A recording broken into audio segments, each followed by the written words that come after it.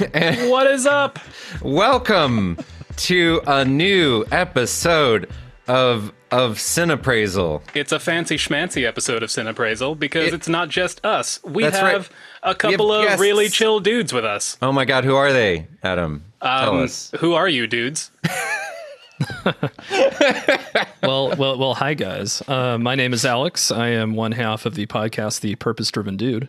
Yeah, and My I'm goodness. Brad. I am the other half of the purpose-driven dude. Together, we make one complete, very purposeful dude.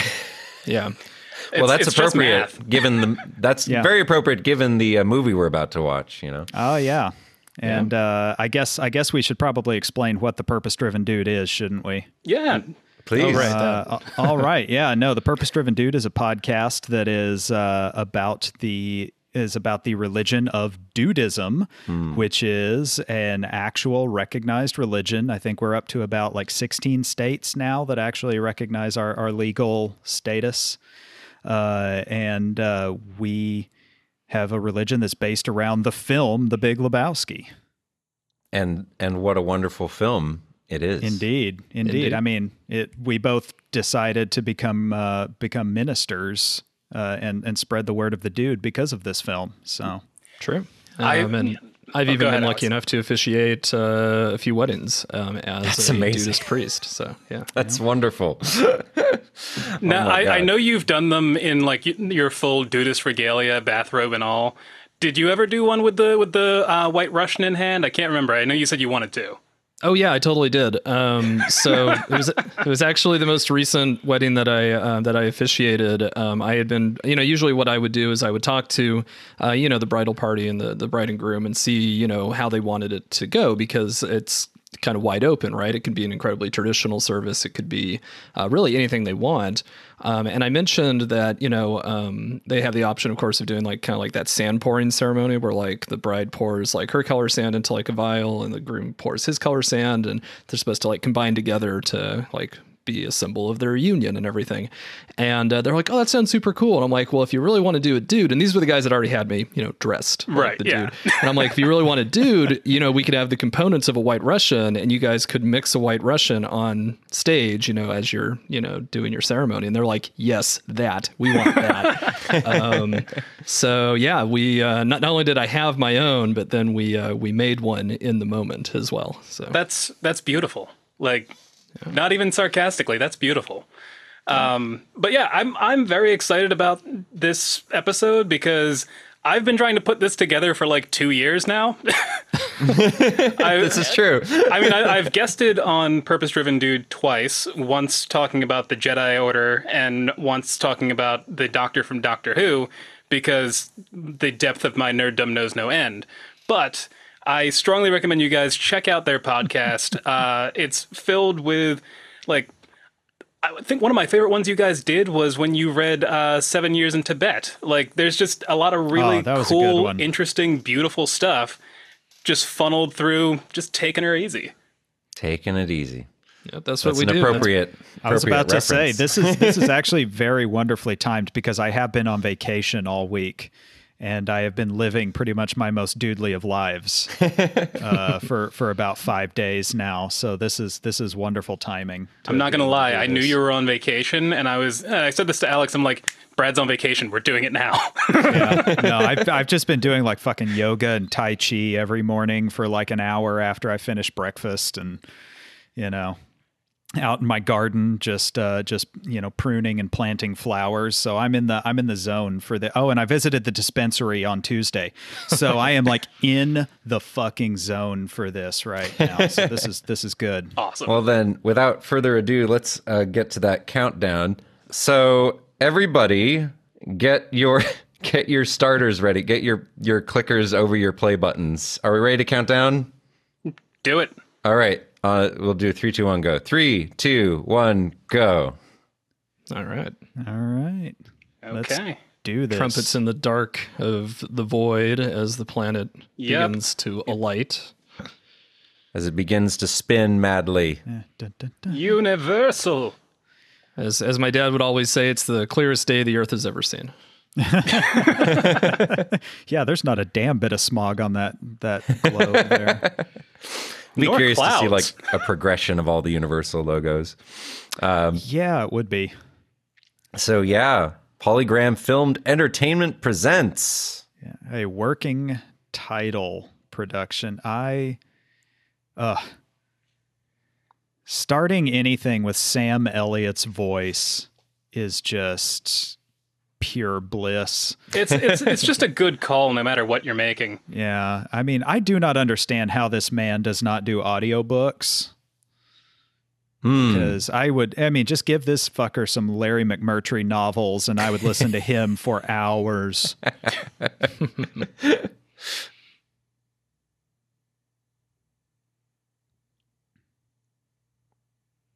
This definitely, I mean, for those who don't know, who may be listening, this is probably one of the most, if not the most well-known Coen Brothers film.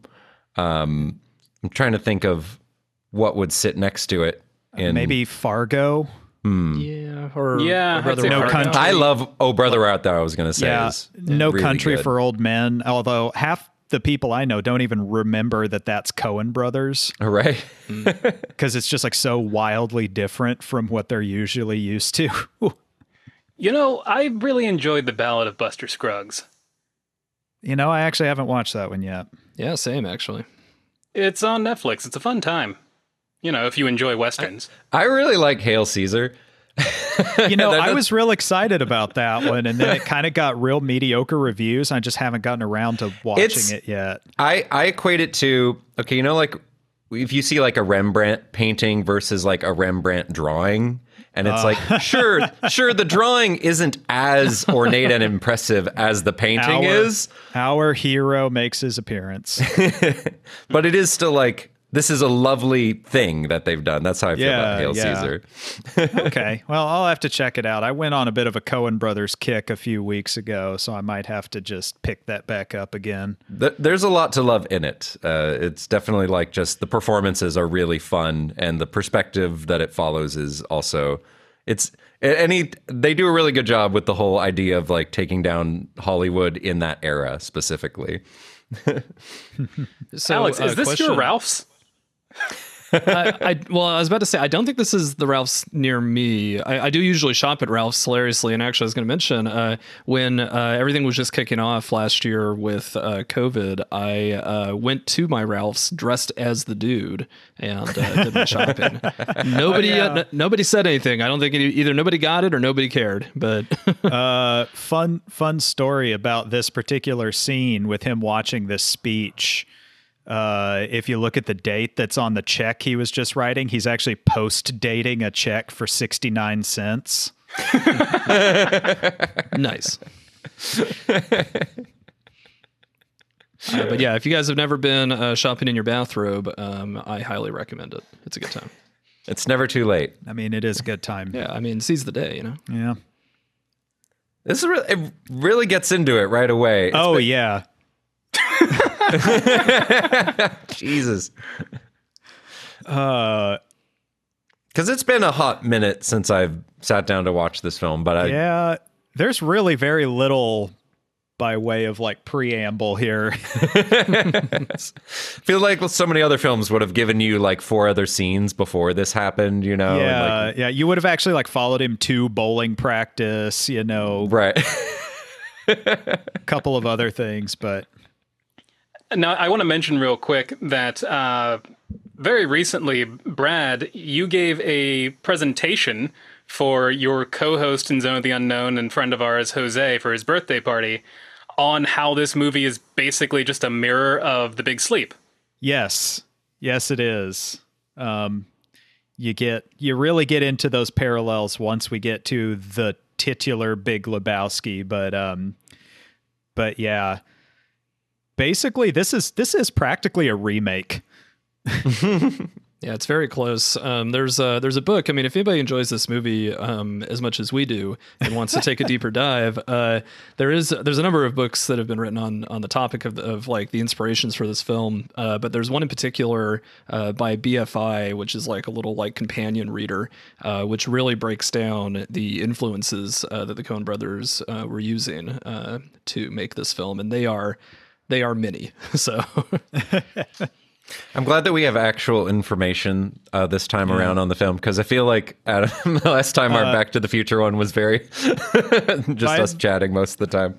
By the way, one of the thug that was actually shoving his head in the toilet there is actually Mark Pellegrino, who has had a pretty good career since then, including playing like one of the major villains in Supernatural. I believe he actually played Satan in Supernatural.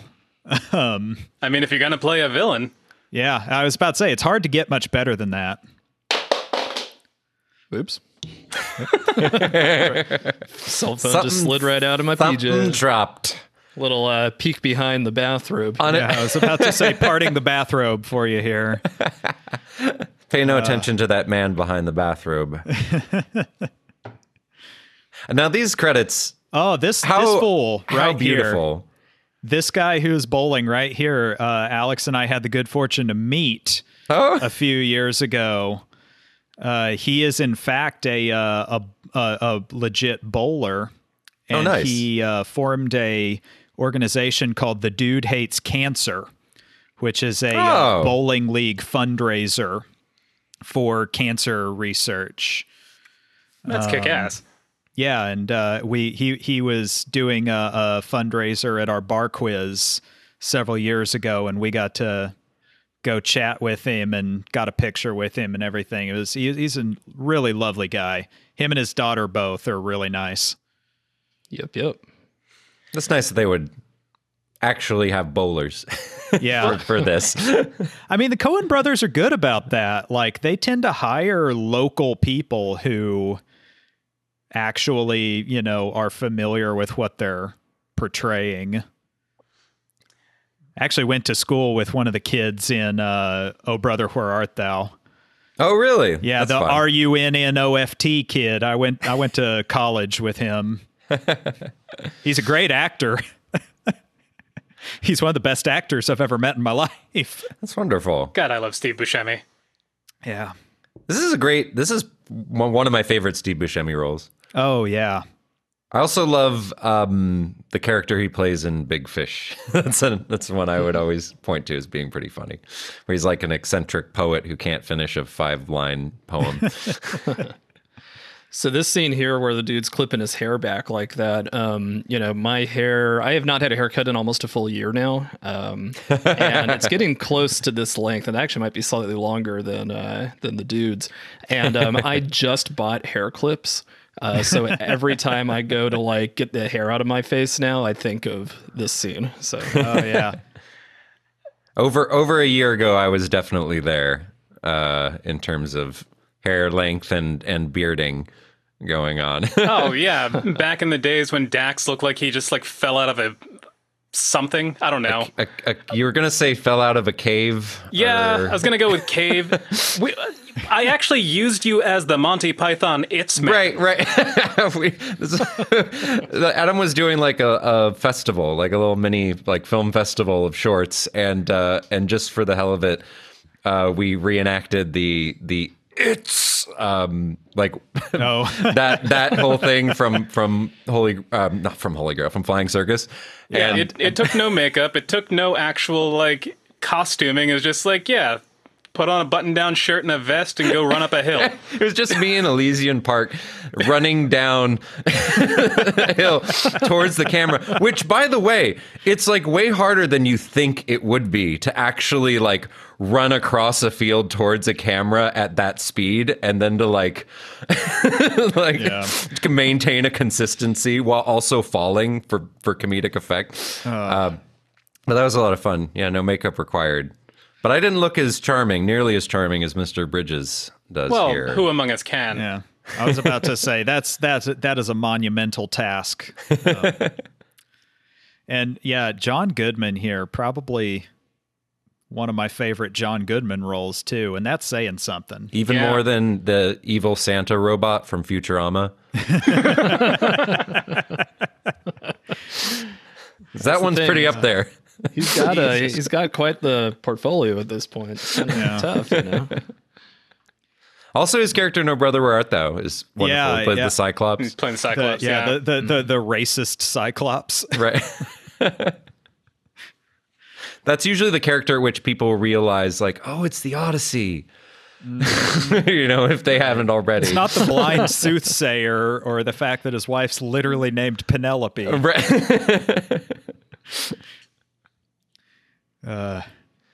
So I was going to ask. I know we were prepping up some beverages here, man, for this film. man. I am drinking the sacramental beverage, as it were, the yeah. White Russian. What's everybody drinking?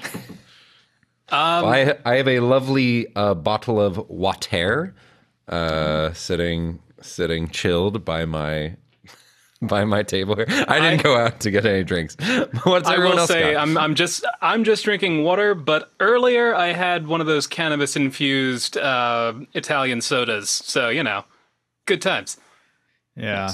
I am knocking back a good old oat soda at the moment. I do have my my sacramental beverage, the White Russian, over here ready for me when I finish this, but I figured, you know, bitter porter before the super sweet White Russian. I respect that. So yeah, I've got my lineup here, and if all else fails, I do have my vape pen. So if I suddenly fall silent about 3/4 or 5/8 of the way through the movie, you'll know what happened. Yeah, we'll know you're just going method. Yeah. I was at the Dollar Tree yesterday, and I noticed in one of the aisles that they had at-home marijuana drug tests. And I sat for longer than I should have trying to figure out the practicality and like audience or who that was being aimed at specifically. I think really my concern is on accuracy if it's coming from the Dollar Tree. Yeah. But It did say 98% sure or something like that on I mean, they can say a lot of things, but it's like, I'm also never going to buy condoms or pregnancy tests from the dollar store. yeah. But like the only thing I can think of is like maybe a parent wanting to check their kid or something like that. Yeah. That's the only practical use. Steven's girlfriend Brenna said something funny because I made a tweet about it, and she said, I just really need to see if I've been smoking weed or not. You know, that Yeah, I'm not sure. I might have. Can't remember. I mean, I will say that once upon a time, I used one just before a job interview, just to double check. okay, that's a good reason to see if it's out of your system. Exactly. About to say, I'm not sure if I'm actually supposed to tell this story, but the guy who is now one of my bosses totally took one of those cleanses before his screening, Nice. his health screening, and had to like pull over on the highway to evacuate, if you will. But did he pass his drug screens? He did. He is now my boss. So Yay! Oh, good for him. Good for him, no-named man. yeah. Yeah, at intercompany name here. Right. So what's happening in this movie right now? What is? Yeah, we have now met the Big Lebowski, who is Oh my God. the first like real clear Big Sleep analog that we get, the wheelchair bound millionaire who will become the dude's employer at one point. Yeah, and another maybe like 5 or 10 minutes or so down the In road. about like 10 minutes. But what's happened so far is, you know, in the opening scene, we saw the dude get roughed up a little bit by a couple of home invaders, as it were, witless ones at that, because they were looking for, quote, the money, which they kind of, the dude and his friends at the bowling alley pieced together was really in reference to this man, the Big Lebowski. And they decided to the dude figured he should come and seek a new rug from the Big Lebowski in replacement of the rug that they peed on. Yep. And he's currently being told off by the Big Lebowski. Which I feel like we have to say this every episode, but I just want to make it clear. If you haven't already seen this movie, do not watch it with us. Yeah. I was about to say, I've always wanted a door that is as soundproof as the one to the Big Lebowski's office. That the other guy can't hear any of that. Yeah, you hear that audio cut off as he closes that door. Oh my God, it's amazing. He said I could have any rug I want. Yeah. And here we go. Here's Bunny. The Tara femme. Reid, right? Yep. Yeah, Tara Reid, back in the early days of her career. Does Bonnie qualify as a femme fatale in this, or is I would say yeah. Yeah. She it does. a California take on the idea, I suppose? Yeah, some sort of like in cross between like a Midwest / Valley Girl take on the femme fatale. And oh my God, Peter Stormare. I'm never not happy to see Peter Stormare. One of the great, like, underappreciated actors of Hollywood right there. Also played Satan in he the did. Keanu Reeves movie Constantine. The best part of that movie. Yeah, he is. Which, it's a fun easily- movie, but he's the Jeff best part of Bridges that movie. has to have played Satan at some point, right? Good question. That I am not actually sure about. I don't think Clue from Tron Legacy counts. Counts, yeah. If you're digital, I don't think it really counts. Although I am not the one to ask about like how satanic technology can be. By the way, I always like seeing Jeff Bridges' character in Tron Legacy as a continuation of this character in many ways. He's transcended, you know? Yeah, right. I was about to say there is a certain connection present there. Yeah, I can see it. So there's like a moment where he's talking to Q in some flashback, and Clue, whatever his name is, says like, "Am I not the ruler of all worlds destined to create?" or some bullshit. And then Jeff Bridges' response is just like, "Yeah," like he said, like, "Yeah," it, like just the way he says it sounds like the dude suddenly appearing in the middle of that movie. I mean, this character is like so on point with just Jeff Bridges' natural personality. Yeah. I really feel like there's barely any acting involved in this film. Well, and like, I don't know if you guys ever tried the Jeff Bridges sleep tapes, because they're phenomenal. Yes. Yeah. They're so good. And it's like, yeah, like this is exactly who that man is. Because sure, he's just going to record some tapes for you to fall asleep to, because that's the kind of guy he is. Well, and to that point, another bit of trivia is that when they were looking for wardrobe for the character of the dude, they basically just went to Jeff Bridges' house and went through his closet. Like most of what Yeah. he wears is his own clothing. Like, especially his shoes throughout this whole thing, where he's wearing like the jelly sandals. Now, which bowling alley is this? Oh, I forget what it was called. It's no longer there, unfortunately. I think it was down in Just WeHo? note that you if you watch the background in this scene, you see Donnie just like peace out the second the gun comes out. Like he just gets up and runs away. It does lend a little credence, right, to the whole fan theory that Donnie is not actually real, but a figment of Walter's imagination. Yeah, there he is cowering over at the other ball return. I will say I appreciate that you've allowed me to partake in the sacrament of bowling with you guys. Oh yeah, look. It's always a good time. I miss it so intensely. Yeah, same. I've always been terrible at bowling, but I enjoy it every time I've done it. I don't think the point of bowling is to actually be good at bowling. Yeah, that's not what it's about. The point of bowling is just to have a good time, you know. Well, and how appropriate for the character of this movie, you know, Yeah. just this. I was just thinking about that, how different this would be if they had chosen some other kind of central sport to be the focus of them hanging out. Like, what if they were golfing, just a bunch of assholes golfing? Like, Yeah. wouldn't work Well, at all. I mean, I do feel like it would be a bunch of assholes golfing because, I mean,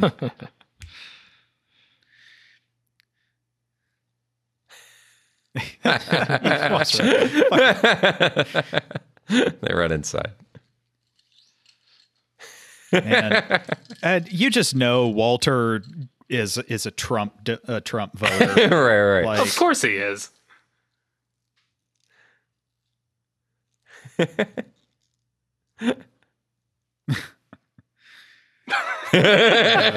Calmer than you are. And there's another Eagles allusion. I don't know if there have been any yet. When he says, "Take it easy." yeah, there are plenty.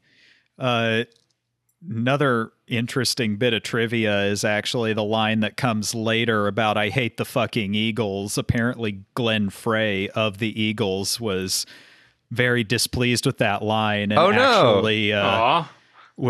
actually like got into like not a confrontation, so to speak, but did have a chat with Jeff Bridges, a very bemused Jeff Bridges, about the line. That's fantastic. But I almost feel like that's not the. I don't know how to say it, but I don't feel like that line, even though it's obviously said in a very. It's like the movie itself doesn't hate the Eagles. It's the dude that hates the Eagles. Yeah. If that Right. makes sense. You know, it's like I don't think the film itself was trying to like pick a fight with the Eagles. No. It's just a part of his character. What's with the pile of shoes? Oh, I've seen that so many times living in Southern California. Like people who just like pile shoes up like on their front door or something like that. Like, Yeah. Okay. I don't know why it happens, but it definitely like happens a lot, I feel. I really would be curious if you were to watch this film, because I can't remember. I think I said this with Back to the Future as well. I couldn't really remember what my first initial reaction was.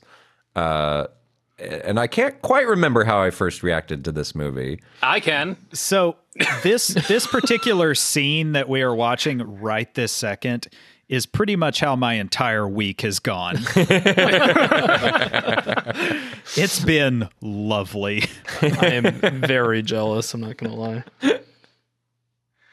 Now, I remember the first time I watched this movie, I did not get it at all. Like, it only very recently, I say very recently, but within like the past 5 years, I did a, like, as you guys were talking about, doing a Coen Brothers, like, deep dive and watched like 5 of their movies in a row.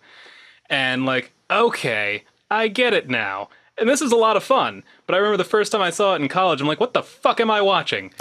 Well, you know, and this is kind of like what I tell people about this movie is the plot really doesn't matter Too much, yeah. very much at all. And I got to thinking about it, and I had this thought about this movie that struck me this week in particular, was that it's basically a film full of conspiracy theorists where you have all these characters who are just looking at this chaos that is happening around them and trying to find connections that don't really exist in real life. And they're kind of concocting their own stories. And at the end of the day, none of them are right. Right. It's almost like you took like the Maltese Falcon and replaced Humphrey Bogart with just this chill, Yeah. you know, Yeah, like it's like the not story trying to of, solve it, you know? it's the story of a stoner who wanders into and back out of a noir. Yeah. Right. I mean, it is definitely that sort of like neo noir or slacker noir. I think Slacker is, noir. is Yeah. the word when you're thinking about movies like this, like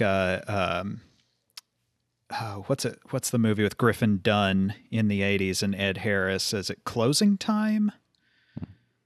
By the way, before we get too far from this scene, I just want to say I always loved that this was parodied in an episode of the Powerpuff Girls, where where Miss Sarah Bellum is kidnapped and the mayor goes through a very similar speech to the Powerpuff Girls. That's fucking amazing. I'd never heard that before. It's really funny. That is great. Yeah. Well, speaking of the whole like kind of stoner noir aspect, I always think of it as stoner noir, but like it fits very much in that kind of subgenre of like neo noir, I suppose. Yeah. Well, I think stoner noir / slacker noir. I like slacker noir. I've heard it both ways depending on who's writing the paper that I'm reading. It's very funny, and it definitely fits into that genre with like Inherent Vice, the 70s Philip Marlowe movie, the name of which I cannot think of while I'm reading subtitles right now. But I know with Elliot Gould, the one that I loaned you, Alex. Yeah, it's sitting in the other room, and now I'm blanking on the name of it. But yeah, is it the here's the true The Long Goodbye? true antagonist of the movie. Yeah, who got his own sequel just a year or two ago that was not directed by the Coen brothers. Oh, yeah. wait, what? Yeah, no, there is a movie just about the Jesus. That's so funny because I watched one of the bonus features for this just yesterday, and he was talking about how he wanted to do like a sequel about this character. So that's so funny that actually exists. I didn't know that. Yeah, apparently, in and of itself, that movie is a remake of like some kind of French like romantic comedy. Why not? Yeah. yeah, the movie was called The Jesus Rolls. So, Oh yeah, there's our guy again. yep. But I was going to say with the whole stoner noir thing, just coming back to it real quick. You know, we did talk about this actually a little bit on our show. I think like a long time ago now. Yeah. Well, we did a whole episode on the genre. Yeah, and one of the ones that I particularly like tying it to is Harold and Kumar Go to White Castle. Oh, that's right. But like the parallel of like kind of like the witless stoners being thrust into a movie that they really have no other intention of being in, you know? Well, it's very much this idea of like the character doesn't, the main protagonists of these films don't insert themselves into the plot. They are kind of thrust into it, and they spend most of the movie trying to extricate themselves from the plot. Yeah, they're like reluctantly being pulled along the entire time. It's not that their actions are moving the plot forward. It's just that they're kind of along for the ride. It's like a hero who never answers the call, really. They kind of just always like, they're being heralded constantly by every single character. Yeah. And that is such the case for this movie. Like every single character that the dude encounters draws him further in, despite the fact that he just wants to leave. He just wants to all the dude ever wanted was his rug back, you know? Yeah, exactly. As he says himself. But I mean, it actually, you know, does, in this case, as it does oftentimes, I guess, in stoner noir, like, the dude's saving grace in this film is the fact that he is so disconnected from kind of what you were saying earlier too, like the conspiracy theories that everybody else sort of clings to. Like he keeps his mind nimble, as he says, by sticking to a very strict drug regimen, and you know, doesn't get attached to any of those things. He's allowed to kind of nimbly move between, you know, all these powers that are at play, and eventually kind of in his own way piece things together, you know. So one of my favorite. Shut the fuck up, Donnie. One of my favorite moments in this movie, just Donnie leaning back. I am the walrus. I am the walrus. That shot of them polishing the balls to me is just made by the guy on the left, sitting and like watching them both do it. Well, that's really the best part of all of John Turturro's scenes in this movie is not necessarily watching him; it's watching everyone around him trying desperately not to break. Like, just watch him on the left here.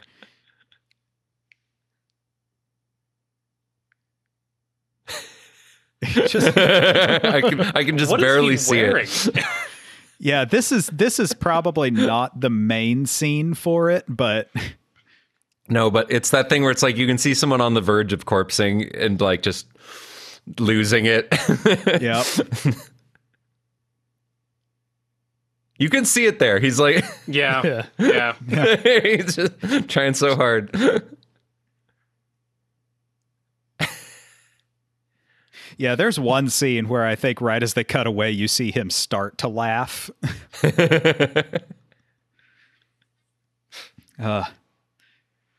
Man, listening to a bowling competition.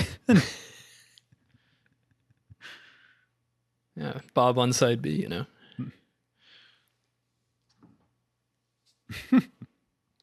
And the introduction to our other femme fatale character. And also these absolutely beautiful and insane dream sequences. Oh, it's wonderful. You know, Julianne Moore, yet another person that I'm never upset to see show up in anything. Oh, absolutely. Academy Award winner Julianne Moore now, who is just absolutely stunning in every single role she plays. Now, Yep. I know that this could be composited probably a lot more cleanly now, but I kind of love that I can see that it's like a green screen of him just against. If anything, I love it because it just creates that much more of a disconnect Right. in all of the dudes' like dream sequences. So the flying scene over LA also parodied on How I Met Your Mother. A while back. Yeah, there's a scene where Barney has finally convinced one of the, I can't remember all the characters, it's been a while, but one of the other characters that wearing like big like nightgowns is the way to go, instead of like, you know, more traditional or contemporary like 90s and shit. And they're like flying over the city like, this is so comfortable. Set to Dylan, of course, you know. Yeah, again, he's been dragged back into Yeah. this like, mystery.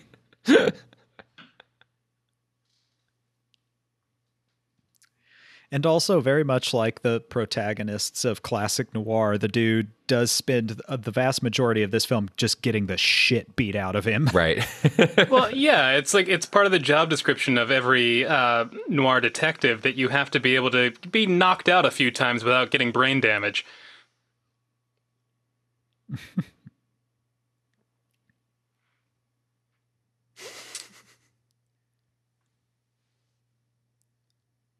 Yeah, I can see someone watching this the first time and just being kind of bewildered. Because it's like, if you go into this film expecting the usual suspects, you know, if you expect something that is more typical of any mainstream film, you're probably gonna be sitting there after a while like, when is this...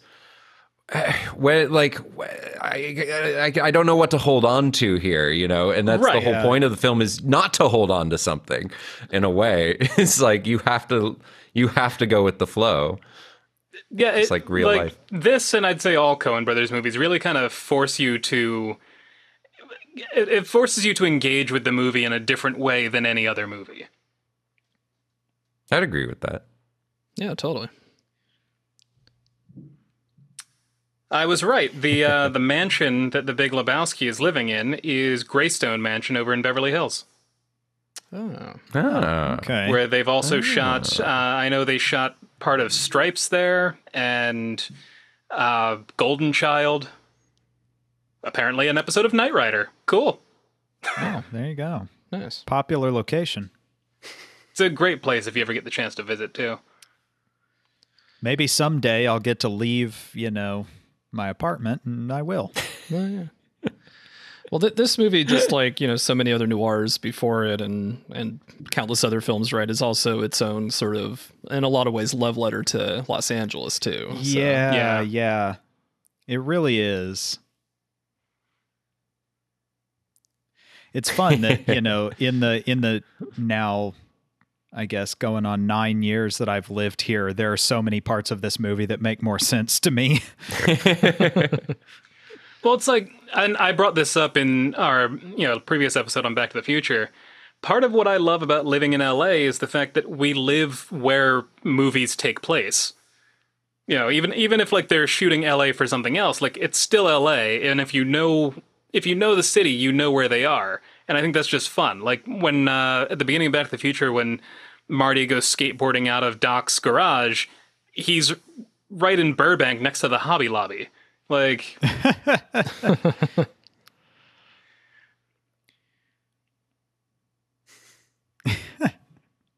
Amateurs.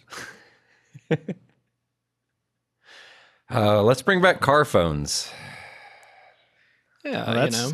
I was about to say that's not even the car phone. That's like the satchel phone Yeah. that he's got there. Oh man, Simi Valley. Nothing good ever happens there. Nothing good. I have to go to Simi Valley several times a week, and let me tell you, nothing good happens in Simi Valley. They used to have lovely swap meets. You know what? I'm just gonna go ahead and say it. Fuck Simi Valley. Hey. Hey. Apologies to our friend Craig, who recently bought a house there.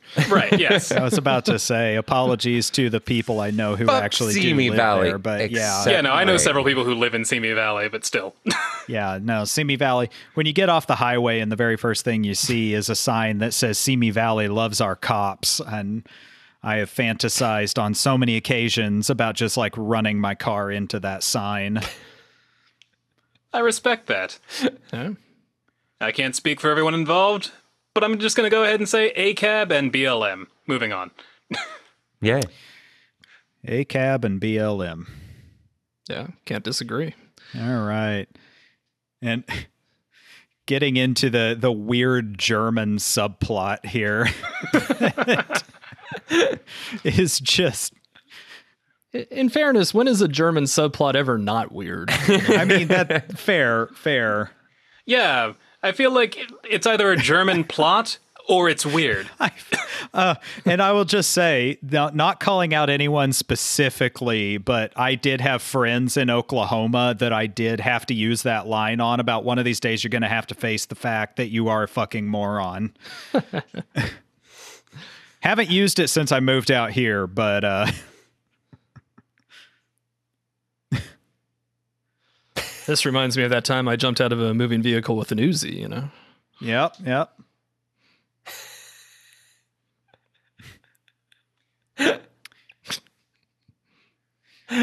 Walter's a fucking moron. Yeah. And the dirt bikes, like not motorcycles, those are dirt bikes. Also, did Walter get shot or did he just sprain his ankle? Did he shoot himself? Did he shoot himself in the leg? I don't think so. If he did, they definitely don't like make a deal about it, you know? Yeah. The worst handoff in movie history. I mean, it's up there. Yeah.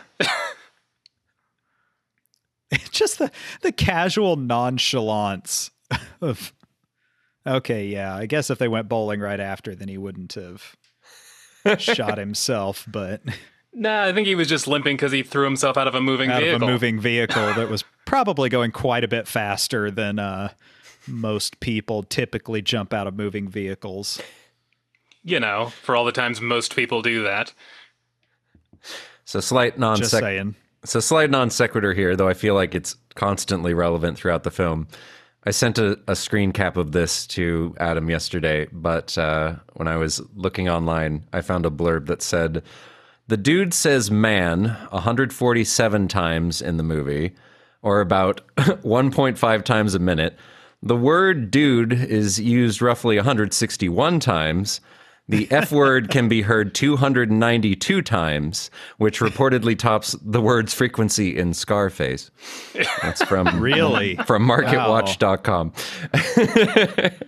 I thought those were fun word count statistics about this movie. Those are wonderful word count statistics.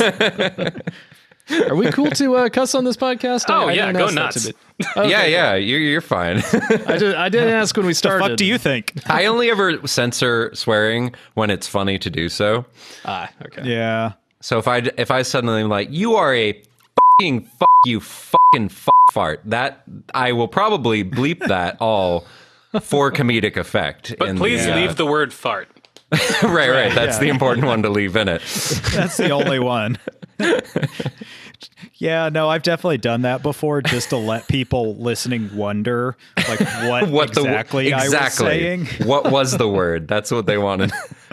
I have bleeped a couple things on Purpose Driven Dude, but they're when we've inadvertently dropped like company names or something. Yeah, I was that we about to shouldn't. say Right. it's mostly when we're talking about like work or like companies or potential copyright infringement issues or things like that. Right. Yeah. Yeah, not for vulgarities. I mean, look, we're Dudist priests. Like drinking and swearing and smoking weed are basically part of our religions. I was about to say they are major tenets of our religion. So, Well, so this is obviously the holy grail of Dudism and the one that inspired it in the first place. yeah. Is there a second film or book or thing that you would say comes close? the Tao Te Ching? Okay. It's a marriage of the Big Lebowski and Taoism. Is the Wonderful. baseline. Yeah, Taoism is kind of the biggest influence to the religion itself. The way, the path. Indeed. There's actually a Dudist translation by the guy who formed the religion, as it were, which is excellent, and I highly recommend people check it out. It's a lot of fun because the guy actually was knowledgeable enough in Chinese to do his own translation. Yeah, and then he dudified the passages afterwards. So. And it is wonderful because if you read it, it's called the Dude Te Ching. And it is it actually does a side-by-side comparison of his translation of just the straight Tao Te Ching with the dudified version of it. And it is a fascinating read. Like the correlations are striking. These two cops. For the longest time, too, I thought the cop on the right was Conan. Conan O'Brien. Conan O'Brien. Yeah, I could have sworn. I never looked it up until like years after my mean- first viewing, but it's like, yeah, for the longest time, I thought that was him. Him and then the guy on the left. He looks like a combination of Conan and Andy Richter. I was just gonna say Yeah, that. it's like, You beat it's me like to it. if you like combined the two of them, I could definitely see that. Sorry, you're about to say. No, I was gonna say just like the guy on the left has a little bit of a Keith David vibe to Yes, he him. does. Keith Davids. But I also really enjoy the fact that like he just picked up a bowling pin shaped bowl and is just kind of playing with the Yeah. broken up weed.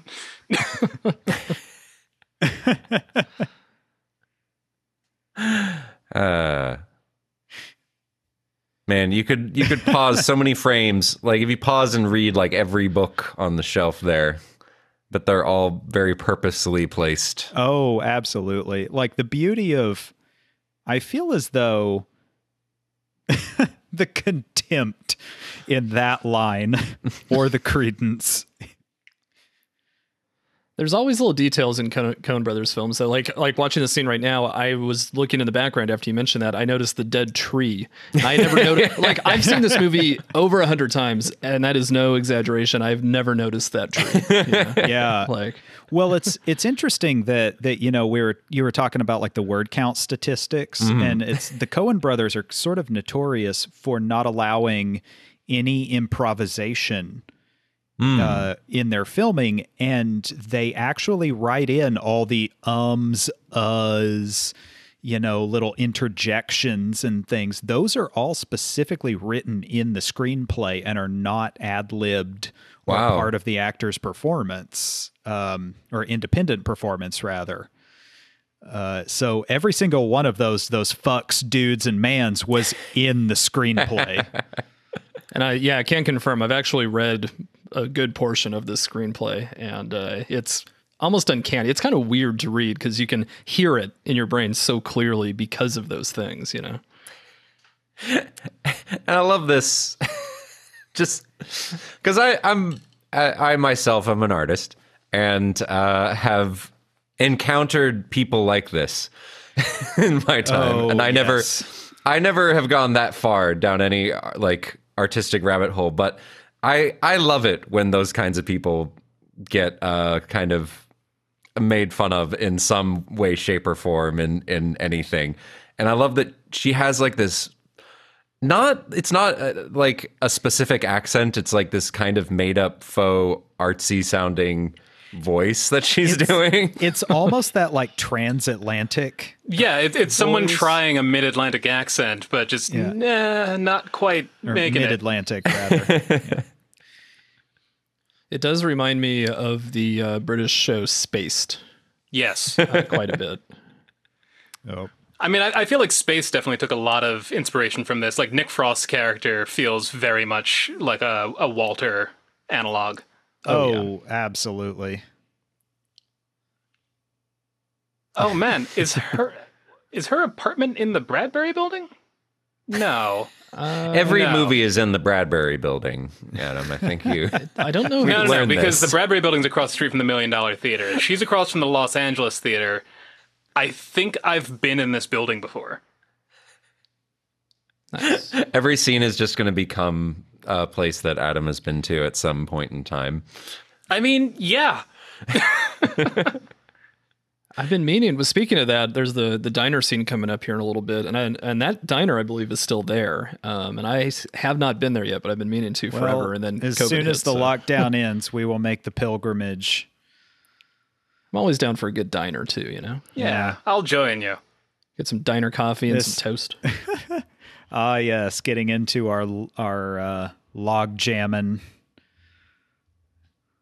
I love that he still has paint on his face. Like that, Yeah. the continuity has not been lost.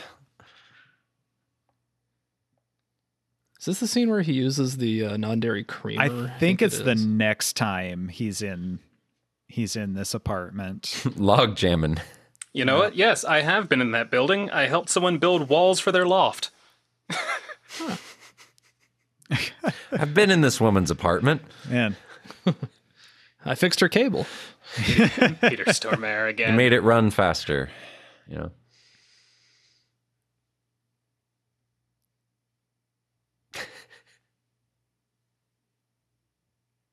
I love it when porn is just in movies. It's always kind of fun to me. yeah.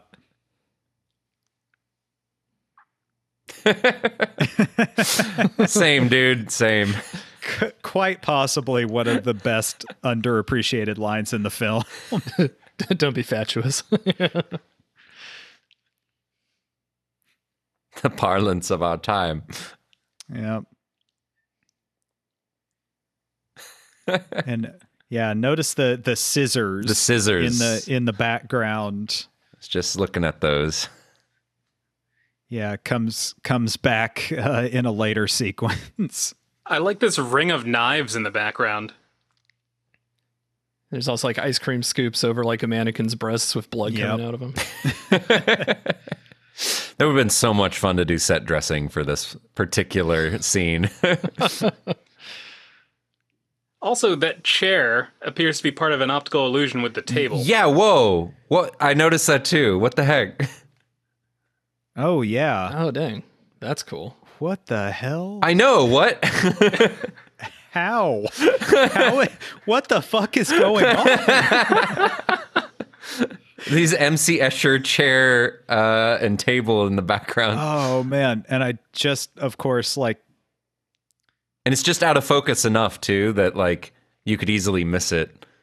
yeah, there are so many things going on in the background of the scene that I have not noticed before. Head and the mannequin there. The are head kind of inside the yeah, mannequin. foreshadowing the later pregnancy, maybe. You know. Yeah, definitely don't watch this or listen to us if you haven't seen it before, because we're spoiling the shit out of this. Oh, too. yeah. Like, we're skipping that's- ahead like 30 minutes, 45 minutes on what we're talking about. I mean, it's kind of the entire point of this podcast, so I think you're good. Yeah. Man. It is hard. It is almost the mark of a good film, I think, when we're doing these, and there is that tendency sometimes where you just start watching it and you're like, you're getting so engrossed in the film. And I've noticed that happen to me a number of times in this, where I'm like, I'm just kind of like resorting to, this is a good movie, you know? Yeah. Yeah. I mean, you know what? I've spoken to a few people who've listened to us, and I find it interesting that there are a lot of people who don't actually sync these up with the movie. They'll just listen to it as a podcast because they enjoy hearing us talk. And you know what? Happy to do it. Yeah. Thank you if you do that. yeah. I'm sorry you can't see the things we're referring to. I've done that though with a few podcasts that will- have done commentaries. I will note that in this scene, after getting tossed into the limo, he keeps a surprising amount of liquid in that glass. Yeah, he does. Oh yeah. Like, it is impressive how much of his drink he manages to salvage there. It's a balanced man, you know. Yeah, I've actually had people mention that too about our show, where like a lot of time, if you have like a conversational podcast, right, people just like to have it on in the background, basically. And I, for one, fall asleep to podcasts like frequently. Same, similar yeah. to that. So I really appreciate that Philip Seymour Hoffman's character is committed to just calling him dude. Yeah. Well, it's interesting in that it's almost like a show of respect from other characters. Yeah. Like the characters who respect him call him dude. The characters who do not respect him call him Jeff or Mr. Lebowski or whatever. but never El Duderino, you know. Nobody ever actually uses El Duderino, and that is a tragedy. Yeah. That sounds like Ned Flanders would call him that.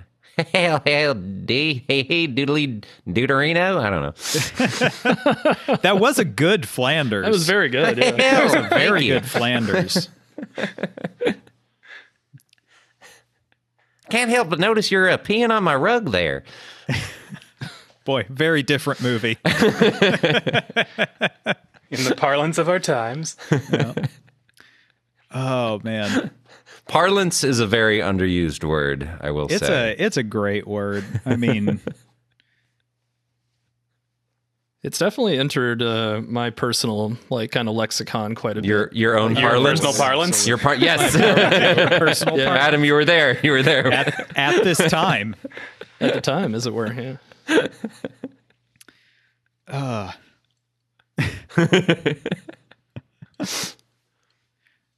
Oh shit, I think I own that cardigan now. I was just looking at that cardigan. It looks comfy. It looks very comfy. I'm pretty sure I own one of those. I mean, I think, you know, everyone should own a shawl collar cardigan at some point. Yeah. As I a was resident- personally sorry. hoping to look a bit more McQueen and a little less Big Lebowski, but you know, that's neither here nor there. As our resident librarian, I firmly approve of any cardigan purchase. So Yeah. Well, the ones you can get at Target these days are pretty good. Yeah. yeah. I haven't been to a Target in well over a year at this point, but I'm going to go ahead and say yes. When's the last time I was in a Target? Oh, I went there on a date like 4 months ago. It was to go buy a Lego kit. I was about to say, was this when you were buying Legos? Yeah. We was the bought kit? a Lego kit and we built it together. Unless it's a secret. It was a deep sea submarine. Oh, fun. Yeah. Nice. I have a yellow submarine Lego. This sitting is also here. yellow, but it's not that yellow submarine. Which, if you haven't listened to it, you should check out our Yellow Submarine episode. Yeah. It's Ooh. mostly Dax explaining the movie and me going, "What the fuck is happening?" Yeah, well. What's especially fun is that we watched it back to back with, I think it was The Woman in Black. Oh, right. Because we felt like we needed to balance it just a little bit. Here we go. Here we go with our diner. Yeah. Now we have Chekhov's fingertip to worry about Yeah. through Or toe. toe. Chekhov's Toe, right. Yeah. Oh man. Here's the thing is like I believe Walter in this scene. I believe that Walter can get the dude a toe.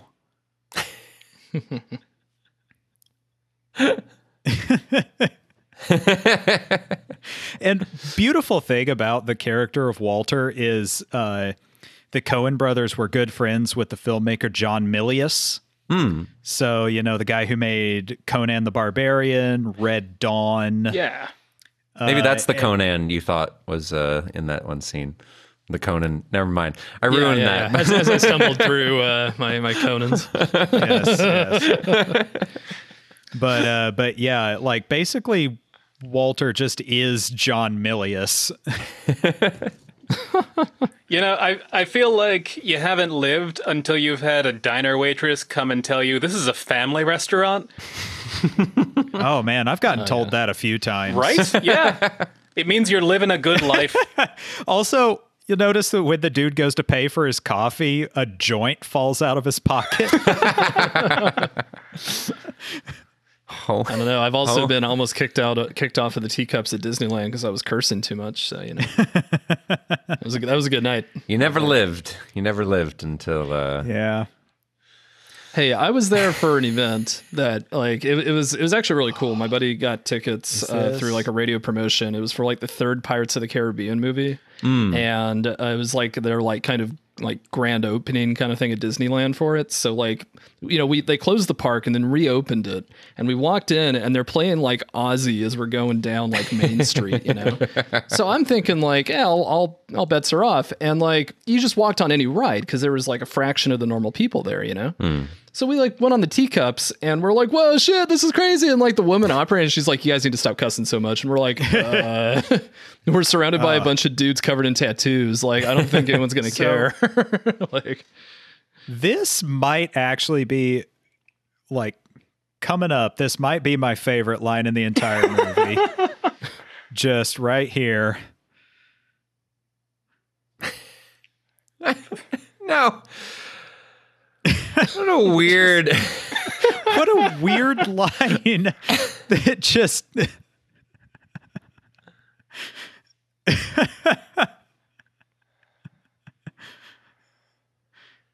Now why? Yeah. Why is this the method that you would There's many Like ways you could have done this, but you chose to torture a ferret.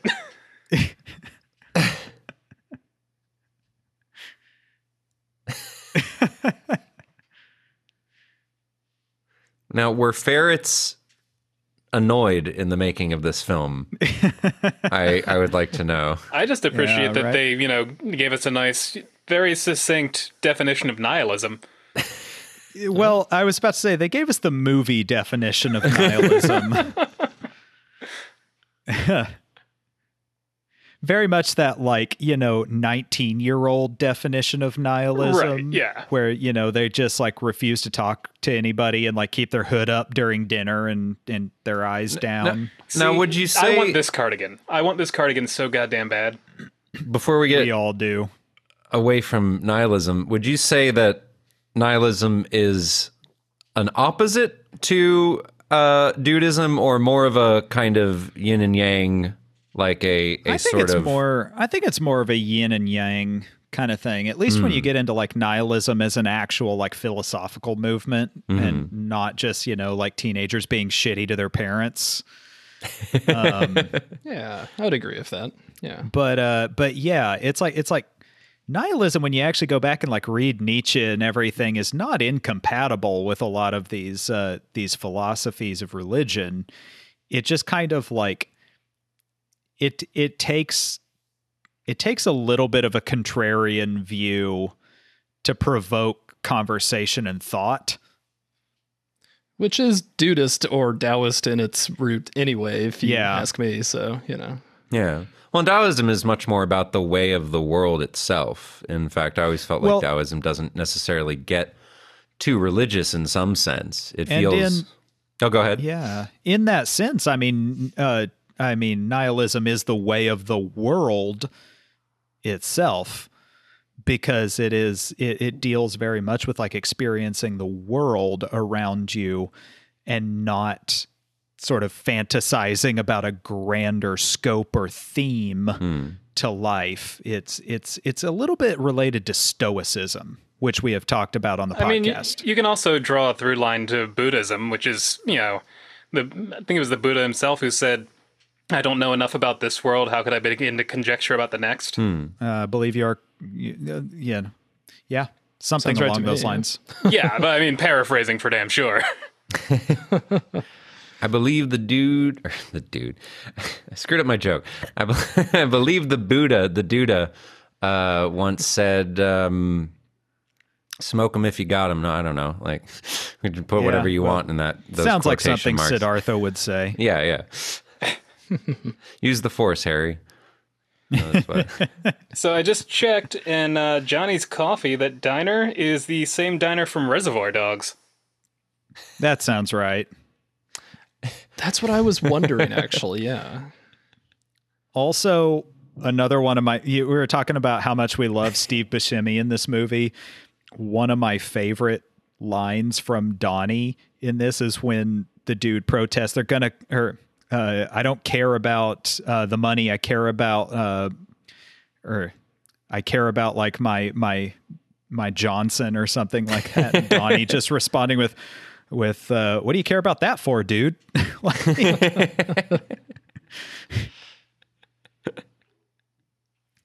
I really appreciate Donnie as a character being, he's just pure innocent, just nice guy. But he's least deserving of anything bad happening to him in this entire movie. And that's maybe the most nihilistic thing about it, is that this character, has to pay for other people's the sins idiocy of everybody else. Yeah. It's almost more of a Jesus than the Jesus, Such a wonderful reveal of the stranger here, with that just like one long like zoom in and zoom out with him appearing. Mm-hmm. Yeah, I love that this movie confronts the narrator, as a member of this world, like someone who well, but this like weirdly omniscient member of this world. There's definitely like a magical aspect to him. Yeah, like you're just really unsure of like where this guy comes from, like why he's there, but he seems to know everything about what's going on in the film. He's like omniscient, but also like relatively detached. Like he just trails off in the beginning of the film. Like he kind of like, I don't know. It's omniscience, but like without like, I guess the pretense that you would normally associate with it from a narrator. Like he's just like, yeah, whatever. Like, you know what he is? He's the Tom Bombadil of this movie.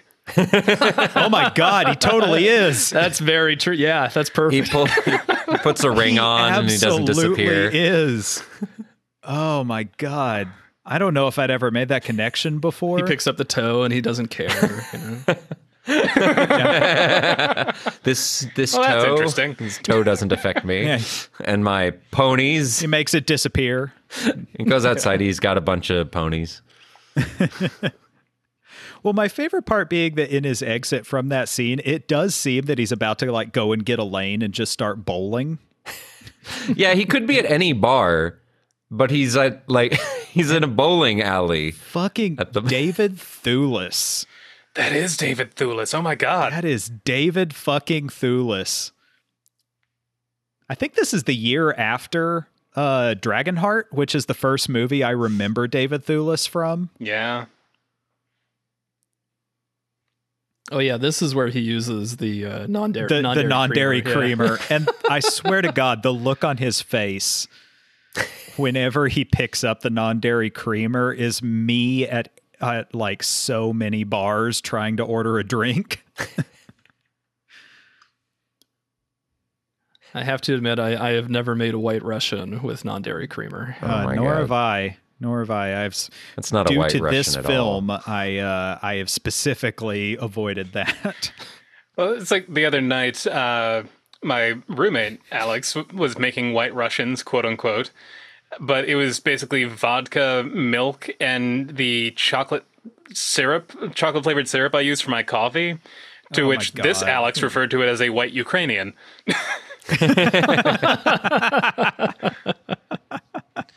You're lucky that you get white anythings. Every single time I ever ask for a White Russian at a bar, like in 90% of the time, they're just, so we don't have any milk. I'm so sorry.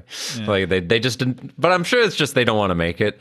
Like it's not that they don't. I made my own half and half for this White Russian earlier. Like I happened to have some like whipping cream and some whole milk, and I just did a 50-50 split here. Nice. I would imagine that's how you would make it half and half. Yes. Sorry. No, I was just gonna say mine's technically made with whole milk. I don't have any half and half on hand, so no. And just happened to have those two things in the fridge after the holidays, so. Yeah. I have whipped cream. I guess I could have like used that somehow, but. This character who has like zero importance in the entire film. There are several mannequins in the background with things covering their tits and blood coming out. It wasn't just the one with the ice cream scoops. Yeah. It's like a cheese grater. Yeah, are those they look like cocktail shakers. Cocktail shakers and I think colanders. Yeah. And she just got back from the store buying a whole bunch of other like colanders and shit, Like funnels, cone shaped things. That's wonderful.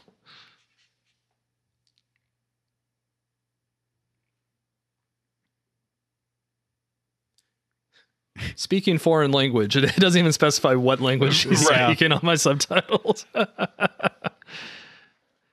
don't know if I've ever watched this with subtitles, or at least if I have, it's been forever. So, Oh, kind of fun. the actor who's playing the doctor is the cab driver from How I Met Your Mother, the recurring cab driver character that they keep hiring. It's like Ranjit or something like that. Yeah, it's like Ranjit, I think. Like he's in like 15 or 20 episodes of the series. He's a good character actor. I've seen him in other stuff too. I'm just blanking. My favorite Creedence song right here. It's like the dude's finally getting everything kind of back to where it needs to be.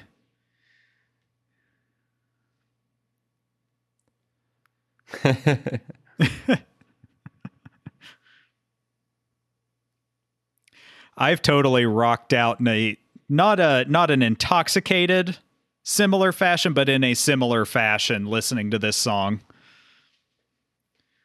Oh yeah, I have what I call my chill drive-in playlist, and it involves a pretty good portion of the soundtrack to this film. Yeah, lots of Creedence, lots of Dr. John. Mm-hmm. I got some Grateful Dead in that thing, like. Oh yeah.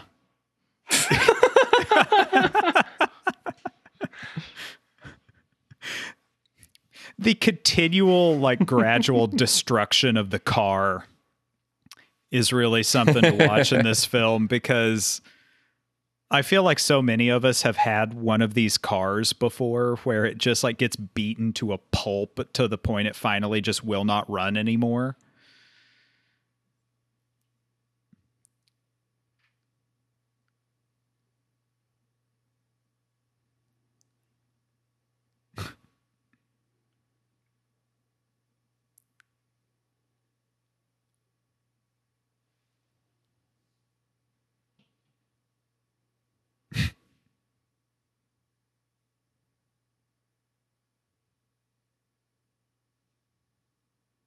And for all of you who have movement or dancer friends, Oh yeah, I've been to these performances before. I have been to so many of these. I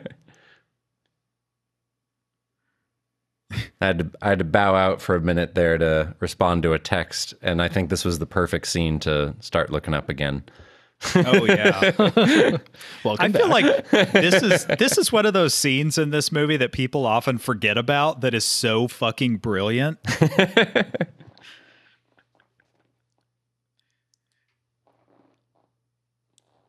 It's also If the for moment- no other reason than Donnie looks like he is enjoying it so much. I was thinking he's like really interpreting it, Yeah, like he is putting the effort into interpreting this dance. It's also the point every time I watch this movie where I go, yeah, man, fucking In-N-Out is good burgers.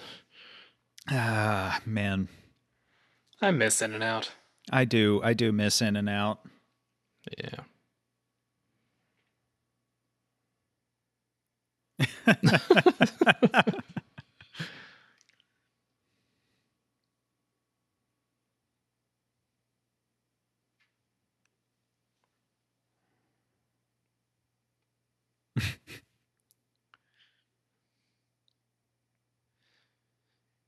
This also feels like one of the most like LA sequences in a lot of ways too, where it's like you've got this guy who, like, by all accounts had an incredibly successful career, yet he's living in like relative obscurity, just sort of like in LA somewhere. you know? Yeah.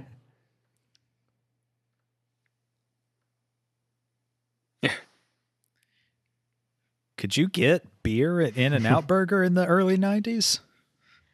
I don't think so. I mean, it's a good Christian establishment. I don't think so. I feel like In-N-Out is always within spitting distance of a bar, though.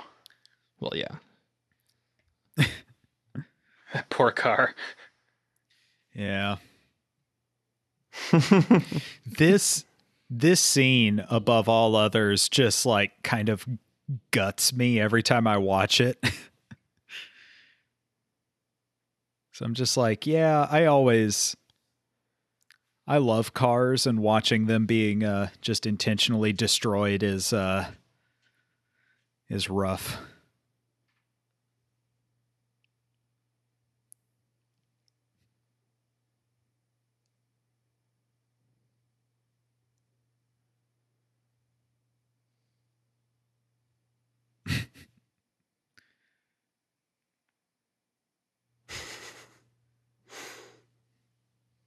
I like the owl pillow there. Just two lovely owls.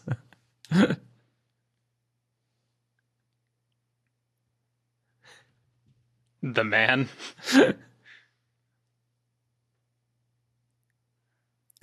Really? Yeah.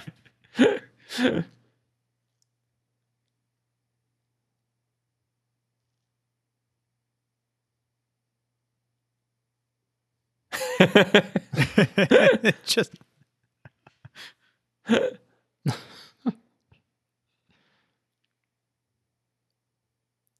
exactly.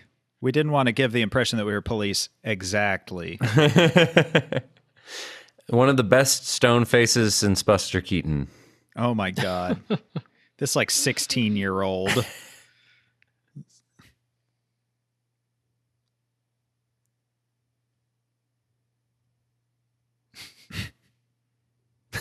Is this your homework?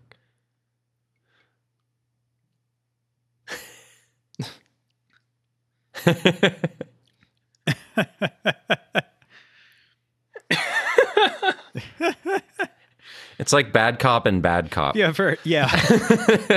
that's my like another one of those lines. Just like, have you ever heard of Vietnam, Larry?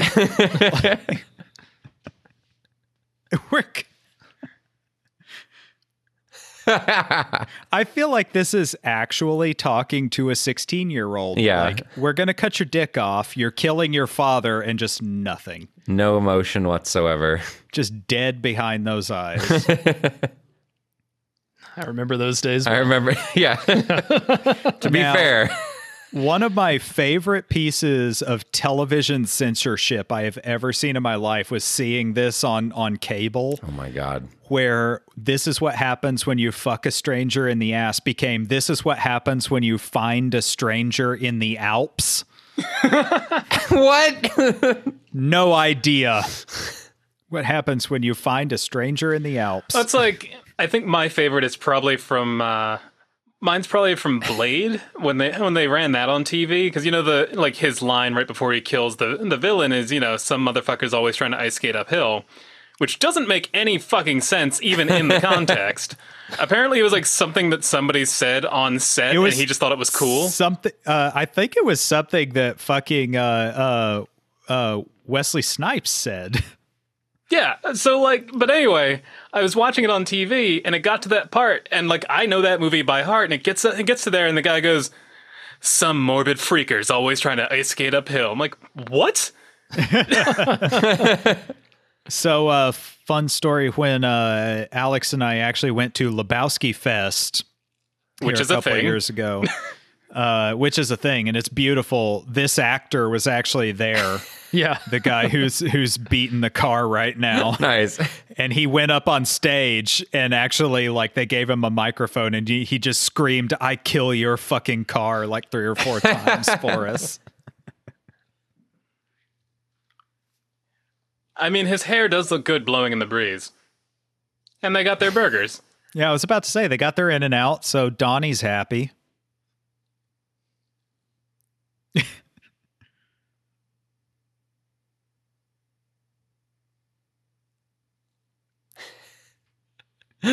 How many friends like this have you had? Or you're just like, no, I just want to do this myself. Don't worry about that it. you wanted to help. I appreciate that you tried.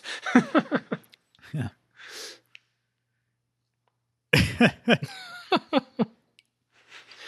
I forget. Does the car get even more damaged beyond this point?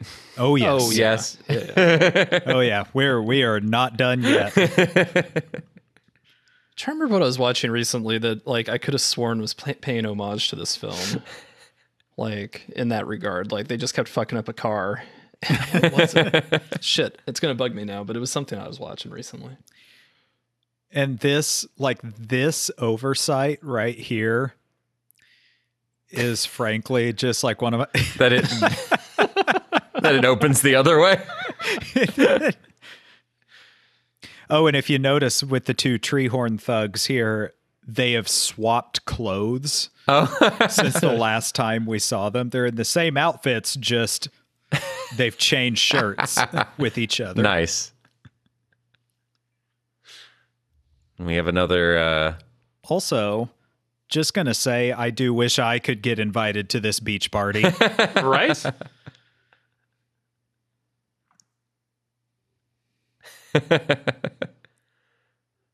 Just the expression of pure joy on that man's face. Yeah.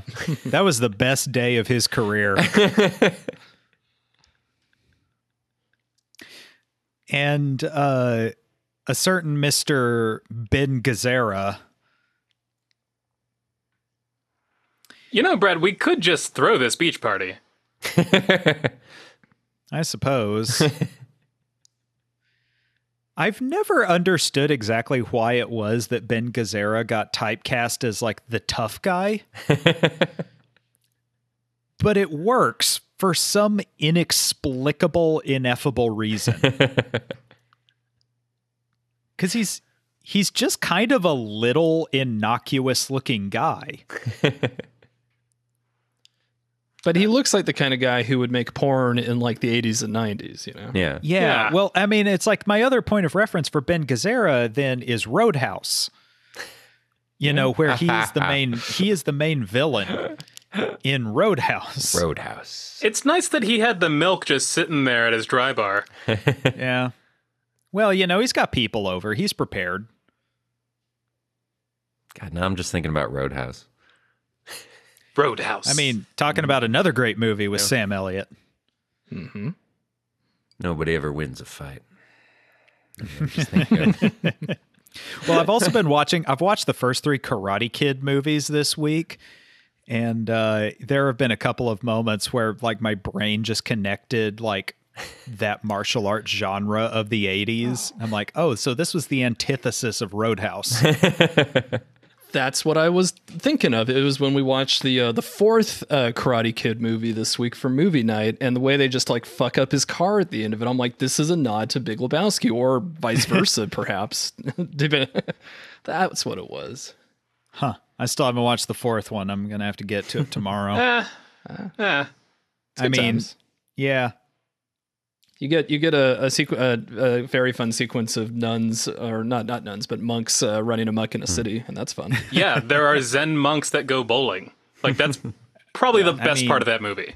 Sounds like a good time to me. I mean, I watched the 3rd Karate Kid yesterday, and that movie is just like where it just, what the fuck is happening in this film?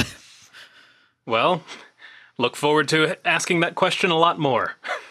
Yeah. So yeah, And then watch Cobra Kai. Yeah, it's been a long time since I've watched the Karate Kid movies. So can I just say, the dude is all of us who have ever snooped on like a significant other in this exact moment right now.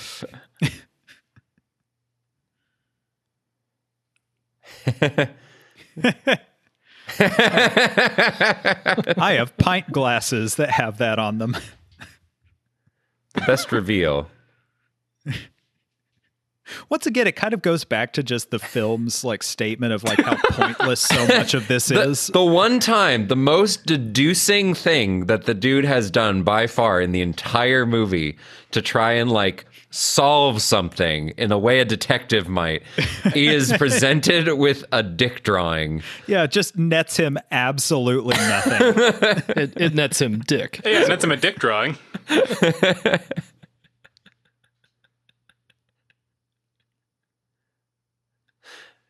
I do really love the different versions of opulence we see throughout this movie. Yeah.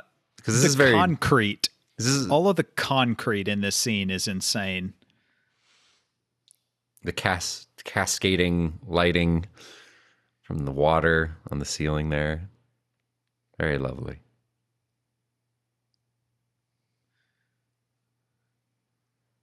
Or caustic. I always forget how you're supposed to say that. I saw a thing on the making of the new Blade Runner movie that talked about that kind of like lighting effect, actually, like that, like kind of projected like through water light. Yeah, is it caustic? Yeah. I'm gonna check this really quick.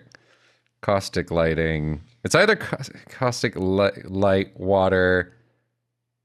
Yeah, it's caustic lights. Produced by water. Yeah, that's what it is. Yeah, I always remember the first time I saw like that effect done well in CG animation. I thought like, oh, we're getting there. It's like, I think like Finding Nemo was one of the first films I saw where I felt like that was handled really well in animation. But yeah, that effect is definitely used to great effect in Blade Runner. And what I specifically love about that is that it's always unmotivated. Like, there's never anything in the scene that would be casting that effect. But it's in the sequel too, right? They have that in some scenes, or is it just in the original one? I think it is in the sequel, but it's actually motivated in the sequel.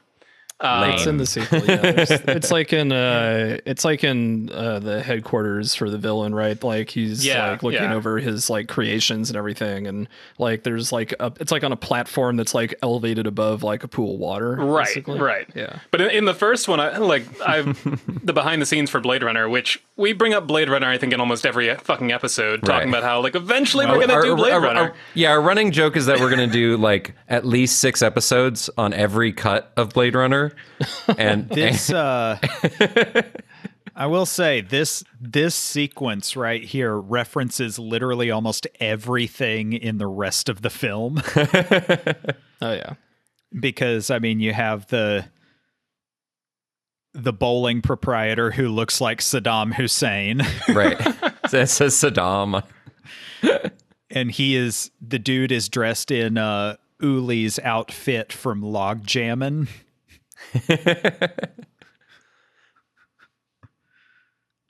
Oh my god, those headdresses are fabulous. I think this is the point where I checked out the first time I was watching this movie. Like if you've been trying too much, this is where you give up a little bit. Well, and this is what keeps you, because it's like kind of an intense film in some ways, but there's a lot of humor. But these scenes in particular just really do. If you've been taking it seriously. I was about to say, it is so visually overstimulating at times. Yeah. Oh, yeah, and that tile floor is the same tile floor from Big Lebowski's mansion. Yeah. Mm-hmm. Yeah. I think the first time I watched this was the scene where I was like, okay, like... It's jumped the shark, and normally when a film like overtly jumps the shark, that's when I really take interest. Like I love it when it takes whatever it's doing to the like insane like degree like that. So for this, I was like, yeah, like this is perfect. Like I'm on board 100%. Well, so fun story. They actually did drag Jeff Bridges through all of these women's legs. Oh on no! On a skateboard, and they pranked him. Oh, is one of them?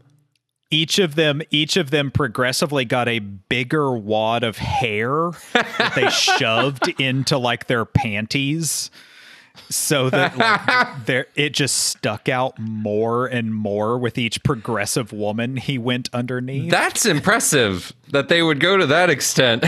Yeah.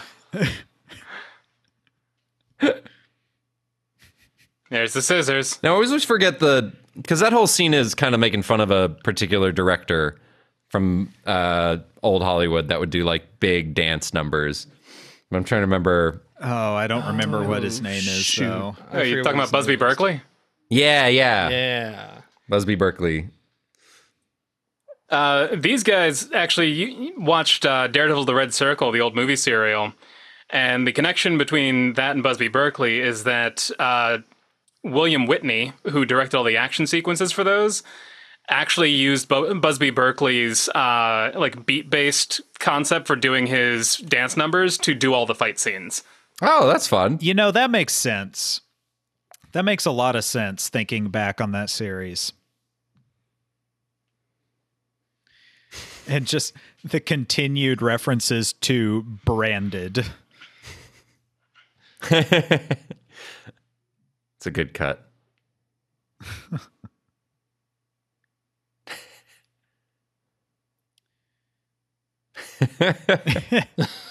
And now we're here.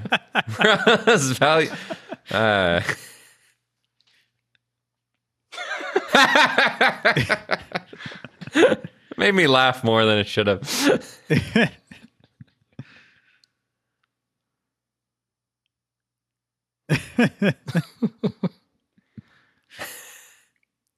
This actor is such a great straight man in this scene. Like,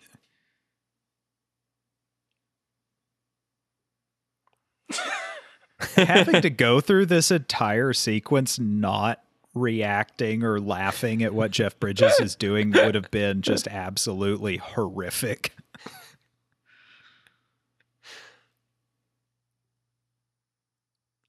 I really feel like this film would have been improved if he had just been his character from the last motion picture show instead.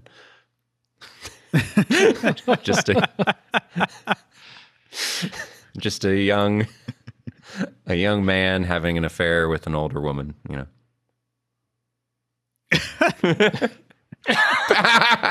Fuck. It's a very realistic scene when you think about it. Calling cops fucking fascists is something I've always had in mind after watching this film. I was about to say, yeah, I believe I've used that line since I've become engaged with this this film. Oh yeah, this dude was at Lebowski Fest too, the cab driver. Yeah. He's fun. Easy feeling.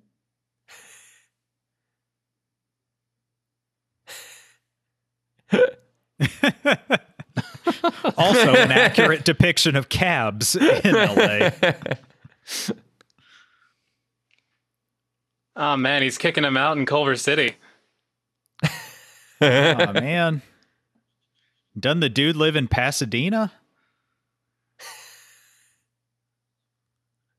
I thought he lived in like Venice or something like that.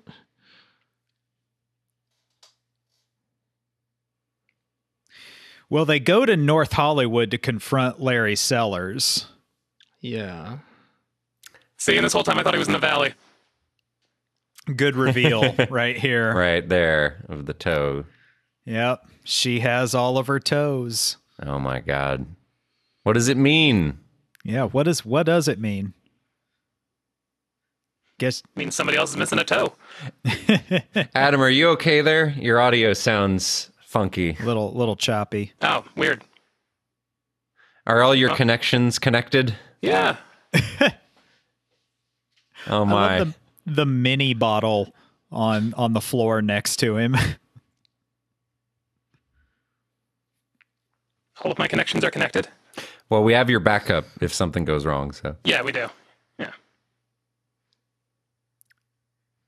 Hearing you say all of my connections are connected in a very robot voice was pretty funny. Yeah, that was pretty good. I wonder if that's going to make any sense if there's nothing if there's nothing wrong with the audio. Someone listening like, what are they talking about? Oh, so this scene in particular, right, where he's describing his sort of his CV, as it were, points to the influence for the character, right, of the dude, pretty hard. Of Jeff Dowd. Mm-hmm. Who was a co-author of the Port Huron Statement. So. Yeah, he was an actual author of the Port Huron Statement, who was also at Lebowski Fest. Man's pretty frail these days, but he was rocking out during Jeff Bridges' like musical set. Yep.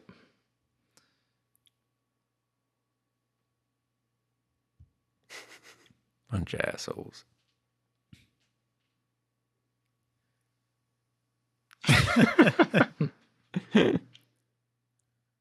Just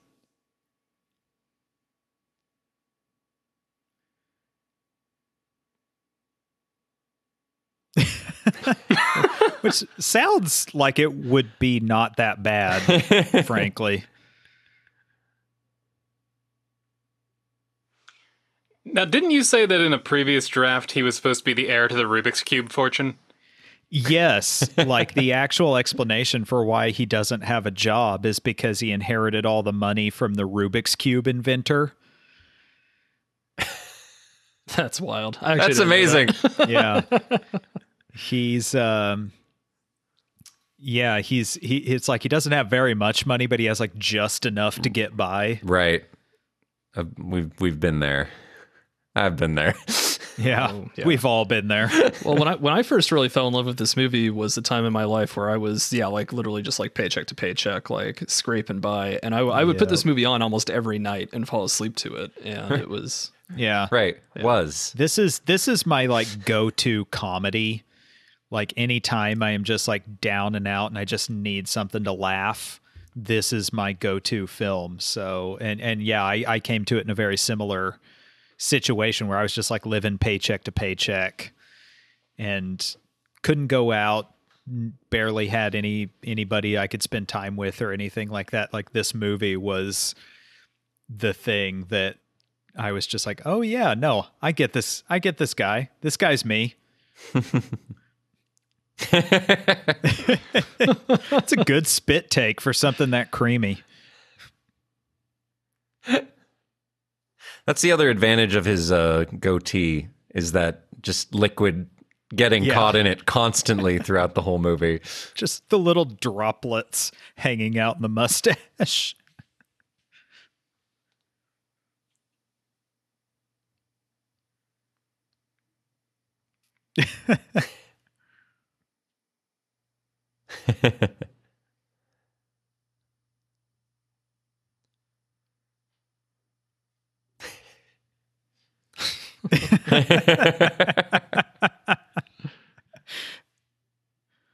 Oh man, like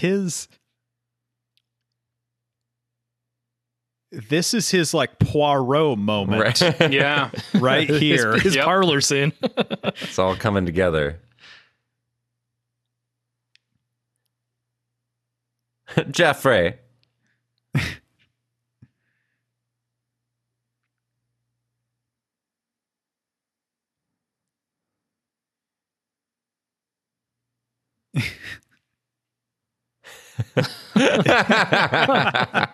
Which, by the way, the line earlier, I can't remember if it's already happened yet or not, where they talk about the fact that Walter's actually Polish Catholic.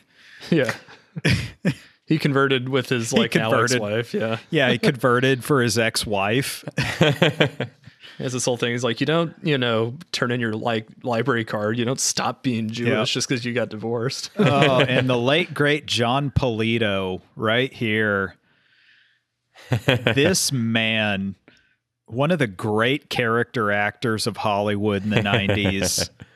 Like if you've seen The Crow or actually the other Coen brothers film, Miller's Crossing, John Polito plays like the main antagonist of Miller's Crossing, and he is fucking brilliant.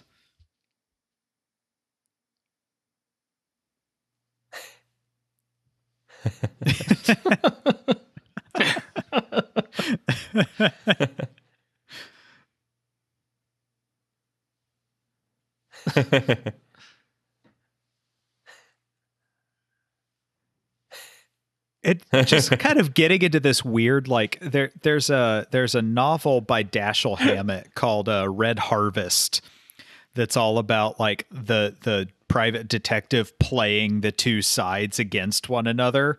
And to think that this guy is going through this entire film seeing that story as opposed to like what's actually happening.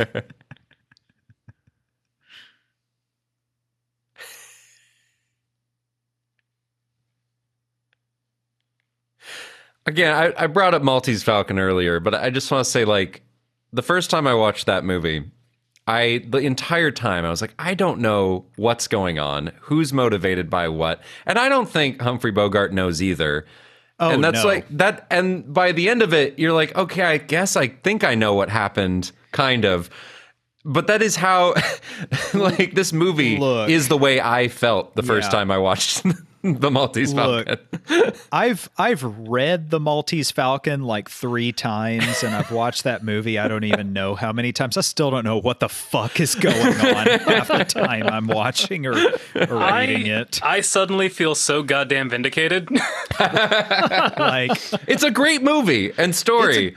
it is, but like, what the hell is going on? And like especially the latter half of that story.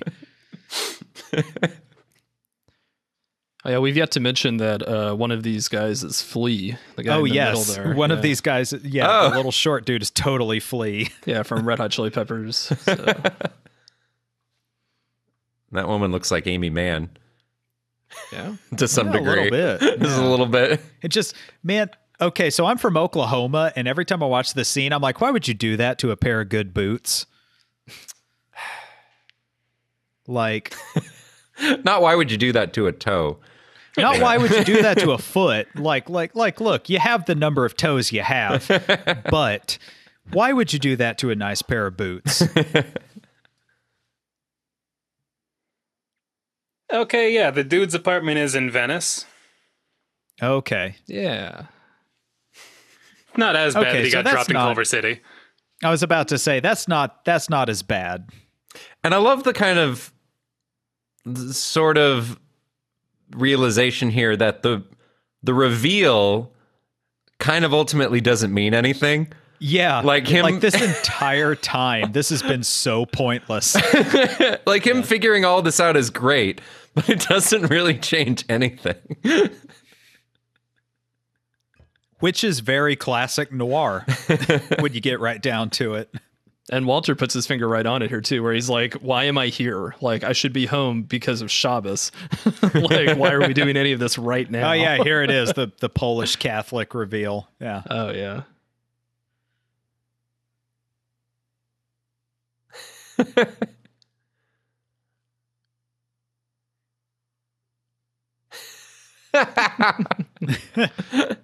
Jewish as fucking Tevye. I don't think I've ever caught that line before, Yeah. but as a guy with a theater degree, that means so much to me.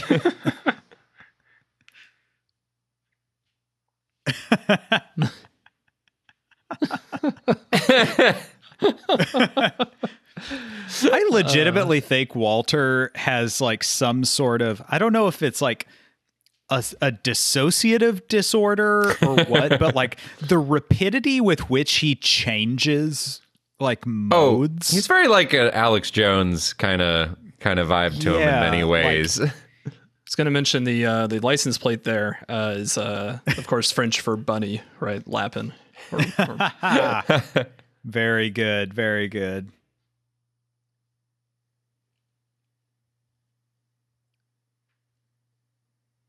And the dog with them. The not Pomeranian The Pomeranian. not Pomeranian.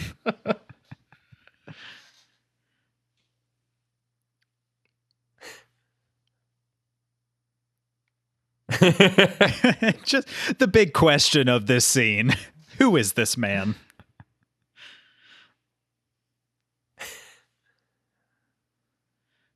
I gotta say, the Big Lebowski's cravat game is really It's on on point in point. this entire movie. Yeah, earlier when we were looking at his shawl collar cardigan, I was also looking at that cravat being like, Yeah, the cravat that's basically a third shirt. I don't know if I can pull it off, but I kind of want to. Human paraquat. One of the best insults I've ever heard in my life.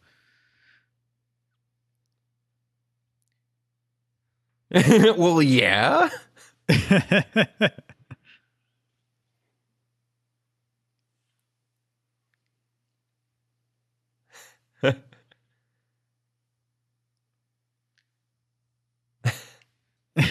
Oh no.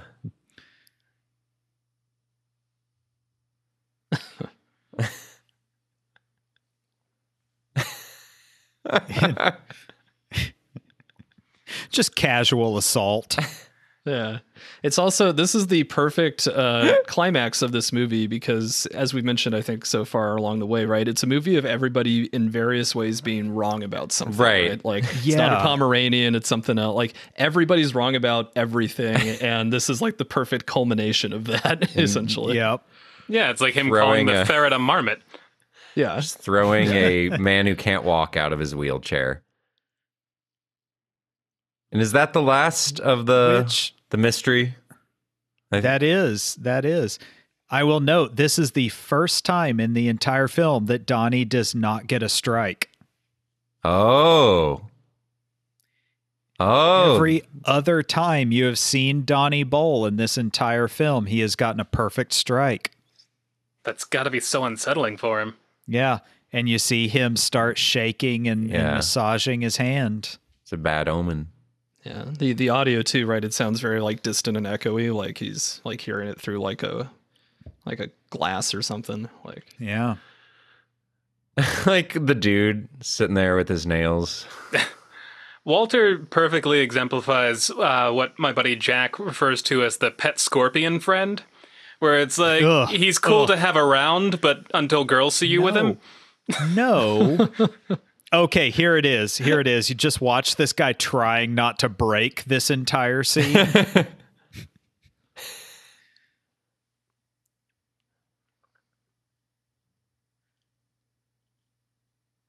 Yeah, look at him go. Look at him trying. That's all I can pay attention to now. He's just trying to stare off in the middle distance. It's like he cannot look at John Turturro. Yeah, he's like so happy to look away. Yeah. Awesome.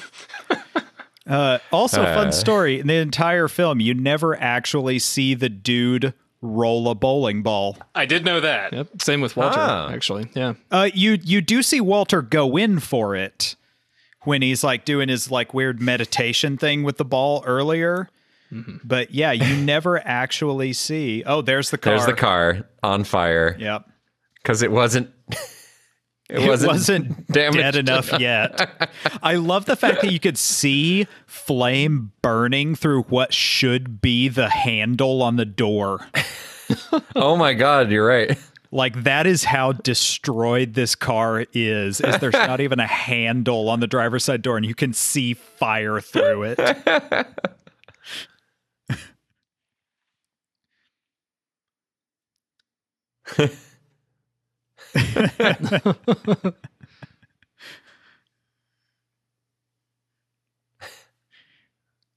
Yes. Award-winning actor Flea.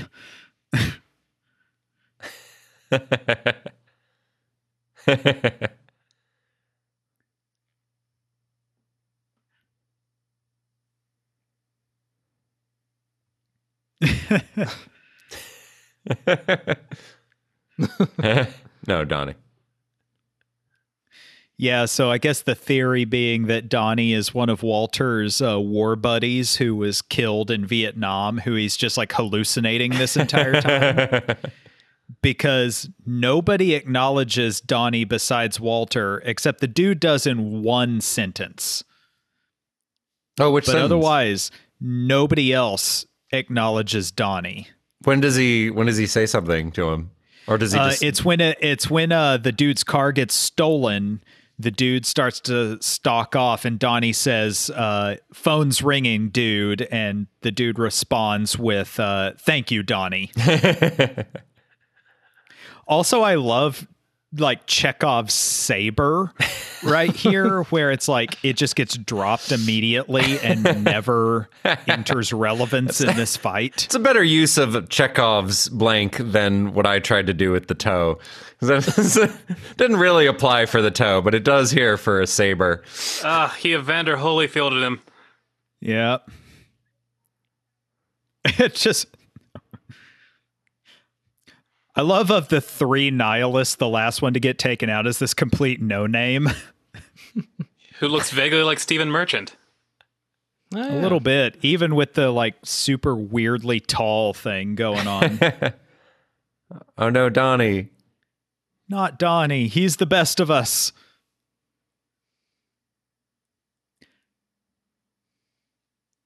Does this mean it probably would have happened anyway?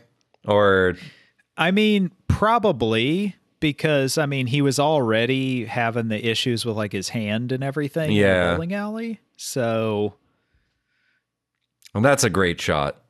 yeah. Just going to black except for the lights. Fucking Walter reading the giant ass Bible. I think this is the only time you see Walter without his glasses completely on in the entire film, too. Every once in a while, when I'm just killing time with a group of people, I'll pick up a Bible and be like, "The meek shall what? That can't be right." Yeah, right. Just ever open it up till like fucking Leviticus and be like, "We what now?" It's like that scene in The Simpsons where it's like, this book doesn't have any of the answers. My favorite Simpsons joke about the Bible is, "What are you doing, Dad?" Just reading the Bible. Talk about a preachy book. Everyone's a sinner except this one guy.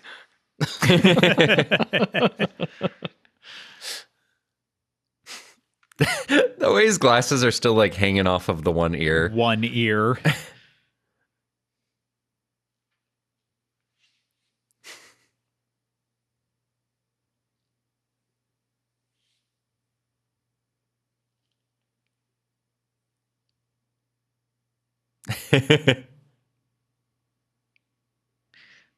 I mean, in all honesty, $180 does seem like a lot of money for an urn. It really does.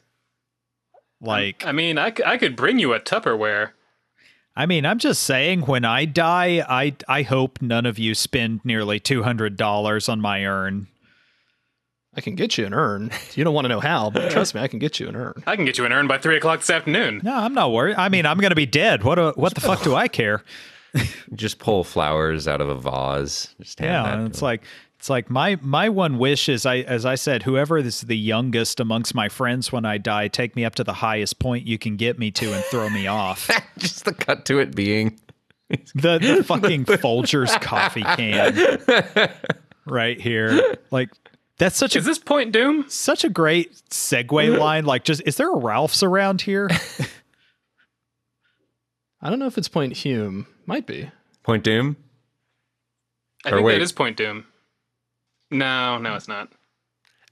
You just assume any beach scene is always Point Doom. Because Zoom is too crowded Yeah. and just flat. If it was Zuma, then yeah, there'd be like 15 million people out there. But those do look Doom rocks-ish. It's somewhere along the coast. Yeah. Great I to do enjoy the fact that Pismo gets a shout out in this scene. It's when I was living in Santa Maria, like, Pismo was my hangout place. Just to finish the previous conversation, when I go, I want to be buried in one of those pods that grows into an apple tree. I think that'd be fucking sick. Yeah. Yeah. I'm just assuming if you throw me off of that- something, I'll end up in the roots of some plant. So, I mean, we don't have to have you cremated to throw you off of something. That's true. I mean, the cremation's already part of the last will and testament, so Okey-doke, you guys okay. don't have to worry about that. As I say, Adam, is it an apple tree? Is choosing an apple tree in connection with your name? And It's a combination of that, and also that if you ever watch the final episode of David the Gnome, it's very traumatic. They turn into trees. Oh, okay. You know, Not the keep Garden of being Eden. Told. It's David the Gnome is the Oh reason. God. Okay. So I will say Walter is all of us in this exact moment.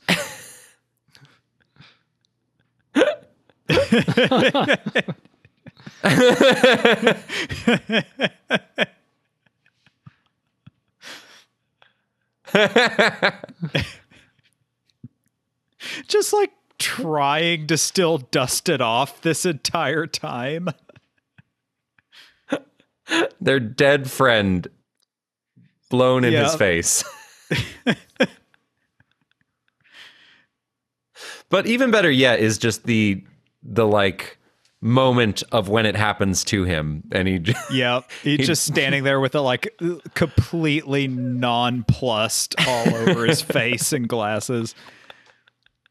I gotta say, like, this scene is like weirdly cathartic, and also that is a hiker. yeah, In the I top just of- was noticing that. Yep. Wow. Okay. Some like random dude wandered into Just the a shot. yeah, I was about to say random dude just wandering into the shot, no idea what's going on. Actually, that dude is probably who the girl ran off with the first time. Probably. Secretly involved in the narrative. Why the fuck not? Form your own theories. Yeah, it'd be funny as if it was intentional though, because I mean they are so tight with everything they do in their movies, where it's like a callback to when he's yelling at him earlier in the film, saying like you're like a child who just wanders into like something just completely out of your element, you know? Oh, that would be good. It seems appropriate to kind of round this off with the cleaning of the bowling alley. Yeah. It's a weirdly like cathartic ending.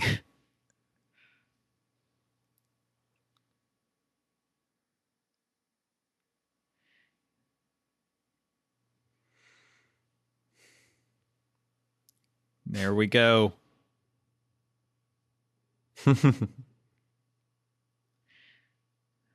How you do, dude? He's just, yeah, it's just this weird like bowling fan who just is following the league play up until this point.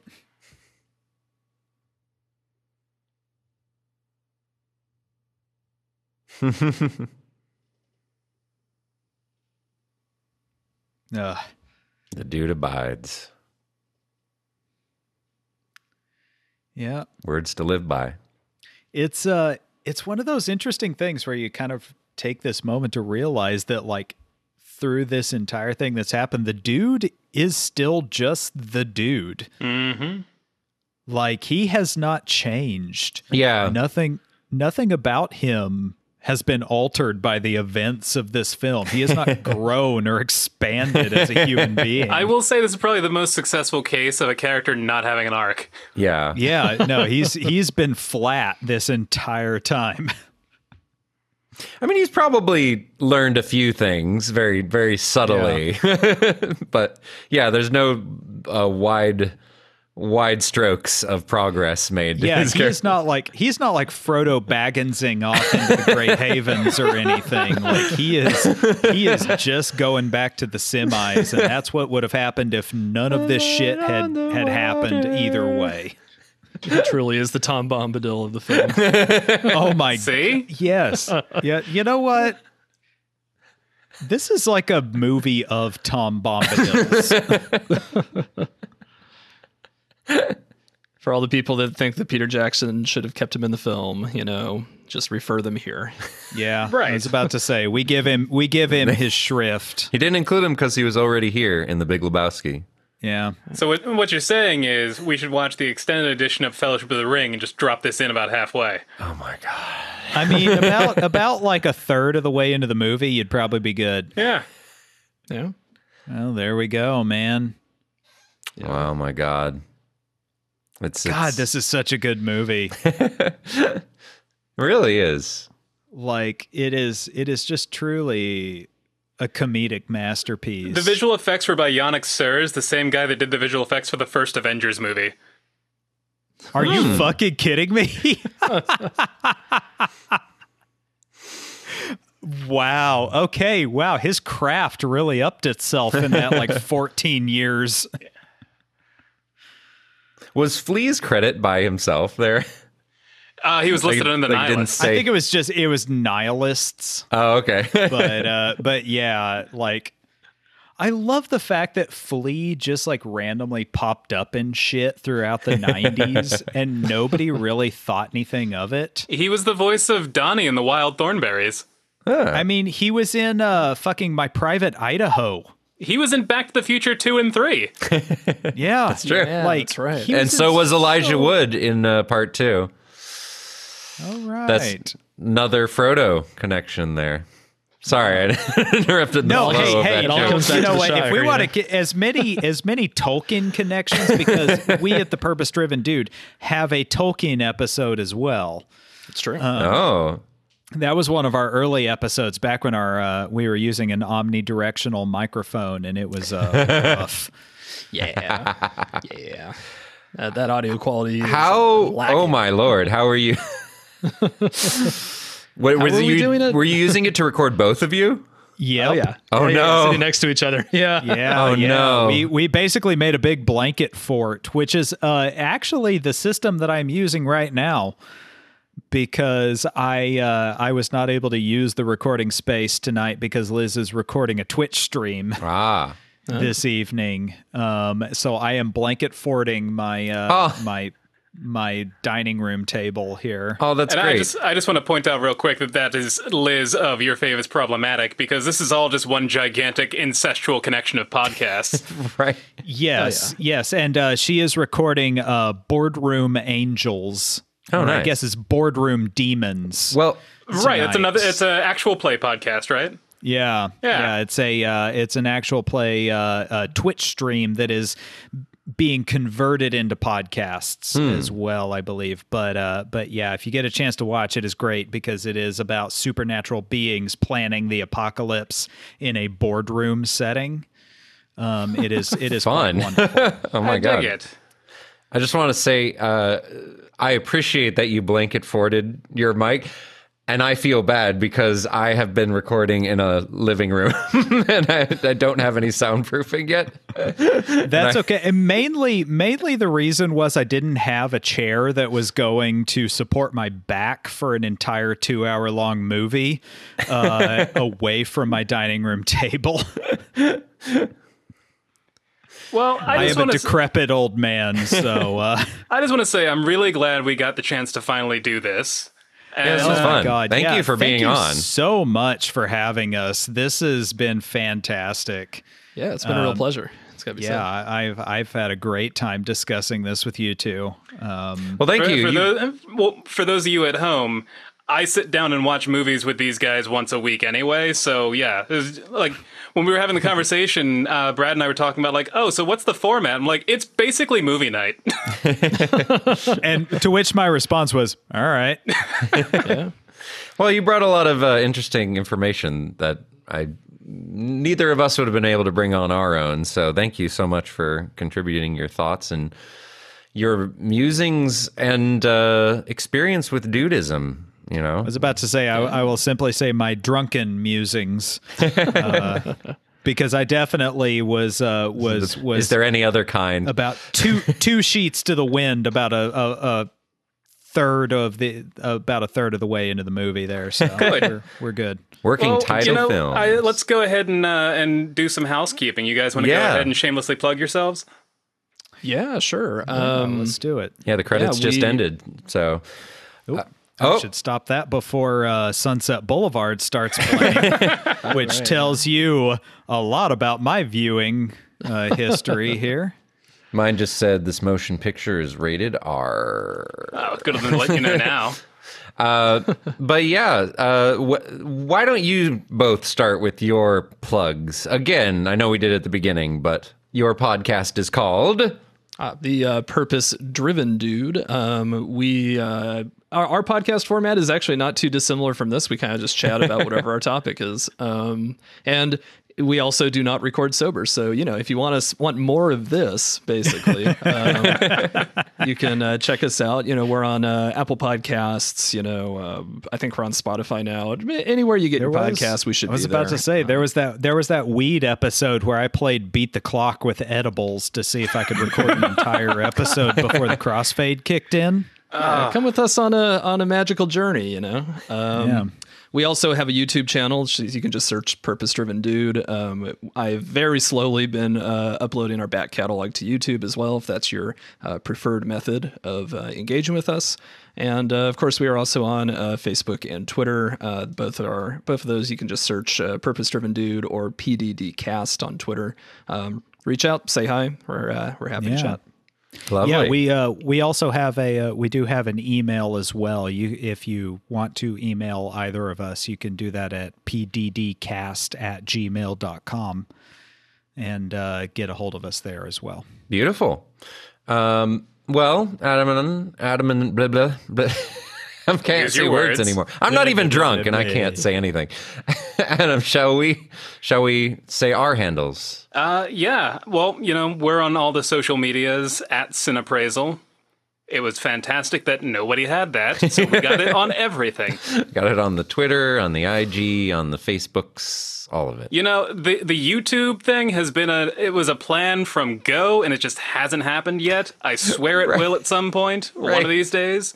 We recorded little intro videos for like a bunch of them, but ones we haven't even done. We did like 5 of them, yeah. Ones we didn't even put out, but yeah, someday. One of these days. But yeah, you can find me personally on Instagram and Twitter at Dungeons N, the letter N, Daleks, Dungeons and Daleks, and check out my website ofdistantlands.com, and maybe pick up a copy of my book. Just saying. Yeah, go pick it up. You can find me at Dax Schaefer, DAXSEHAFFER. FFER. I can't even say it right. That's a dude. Come on.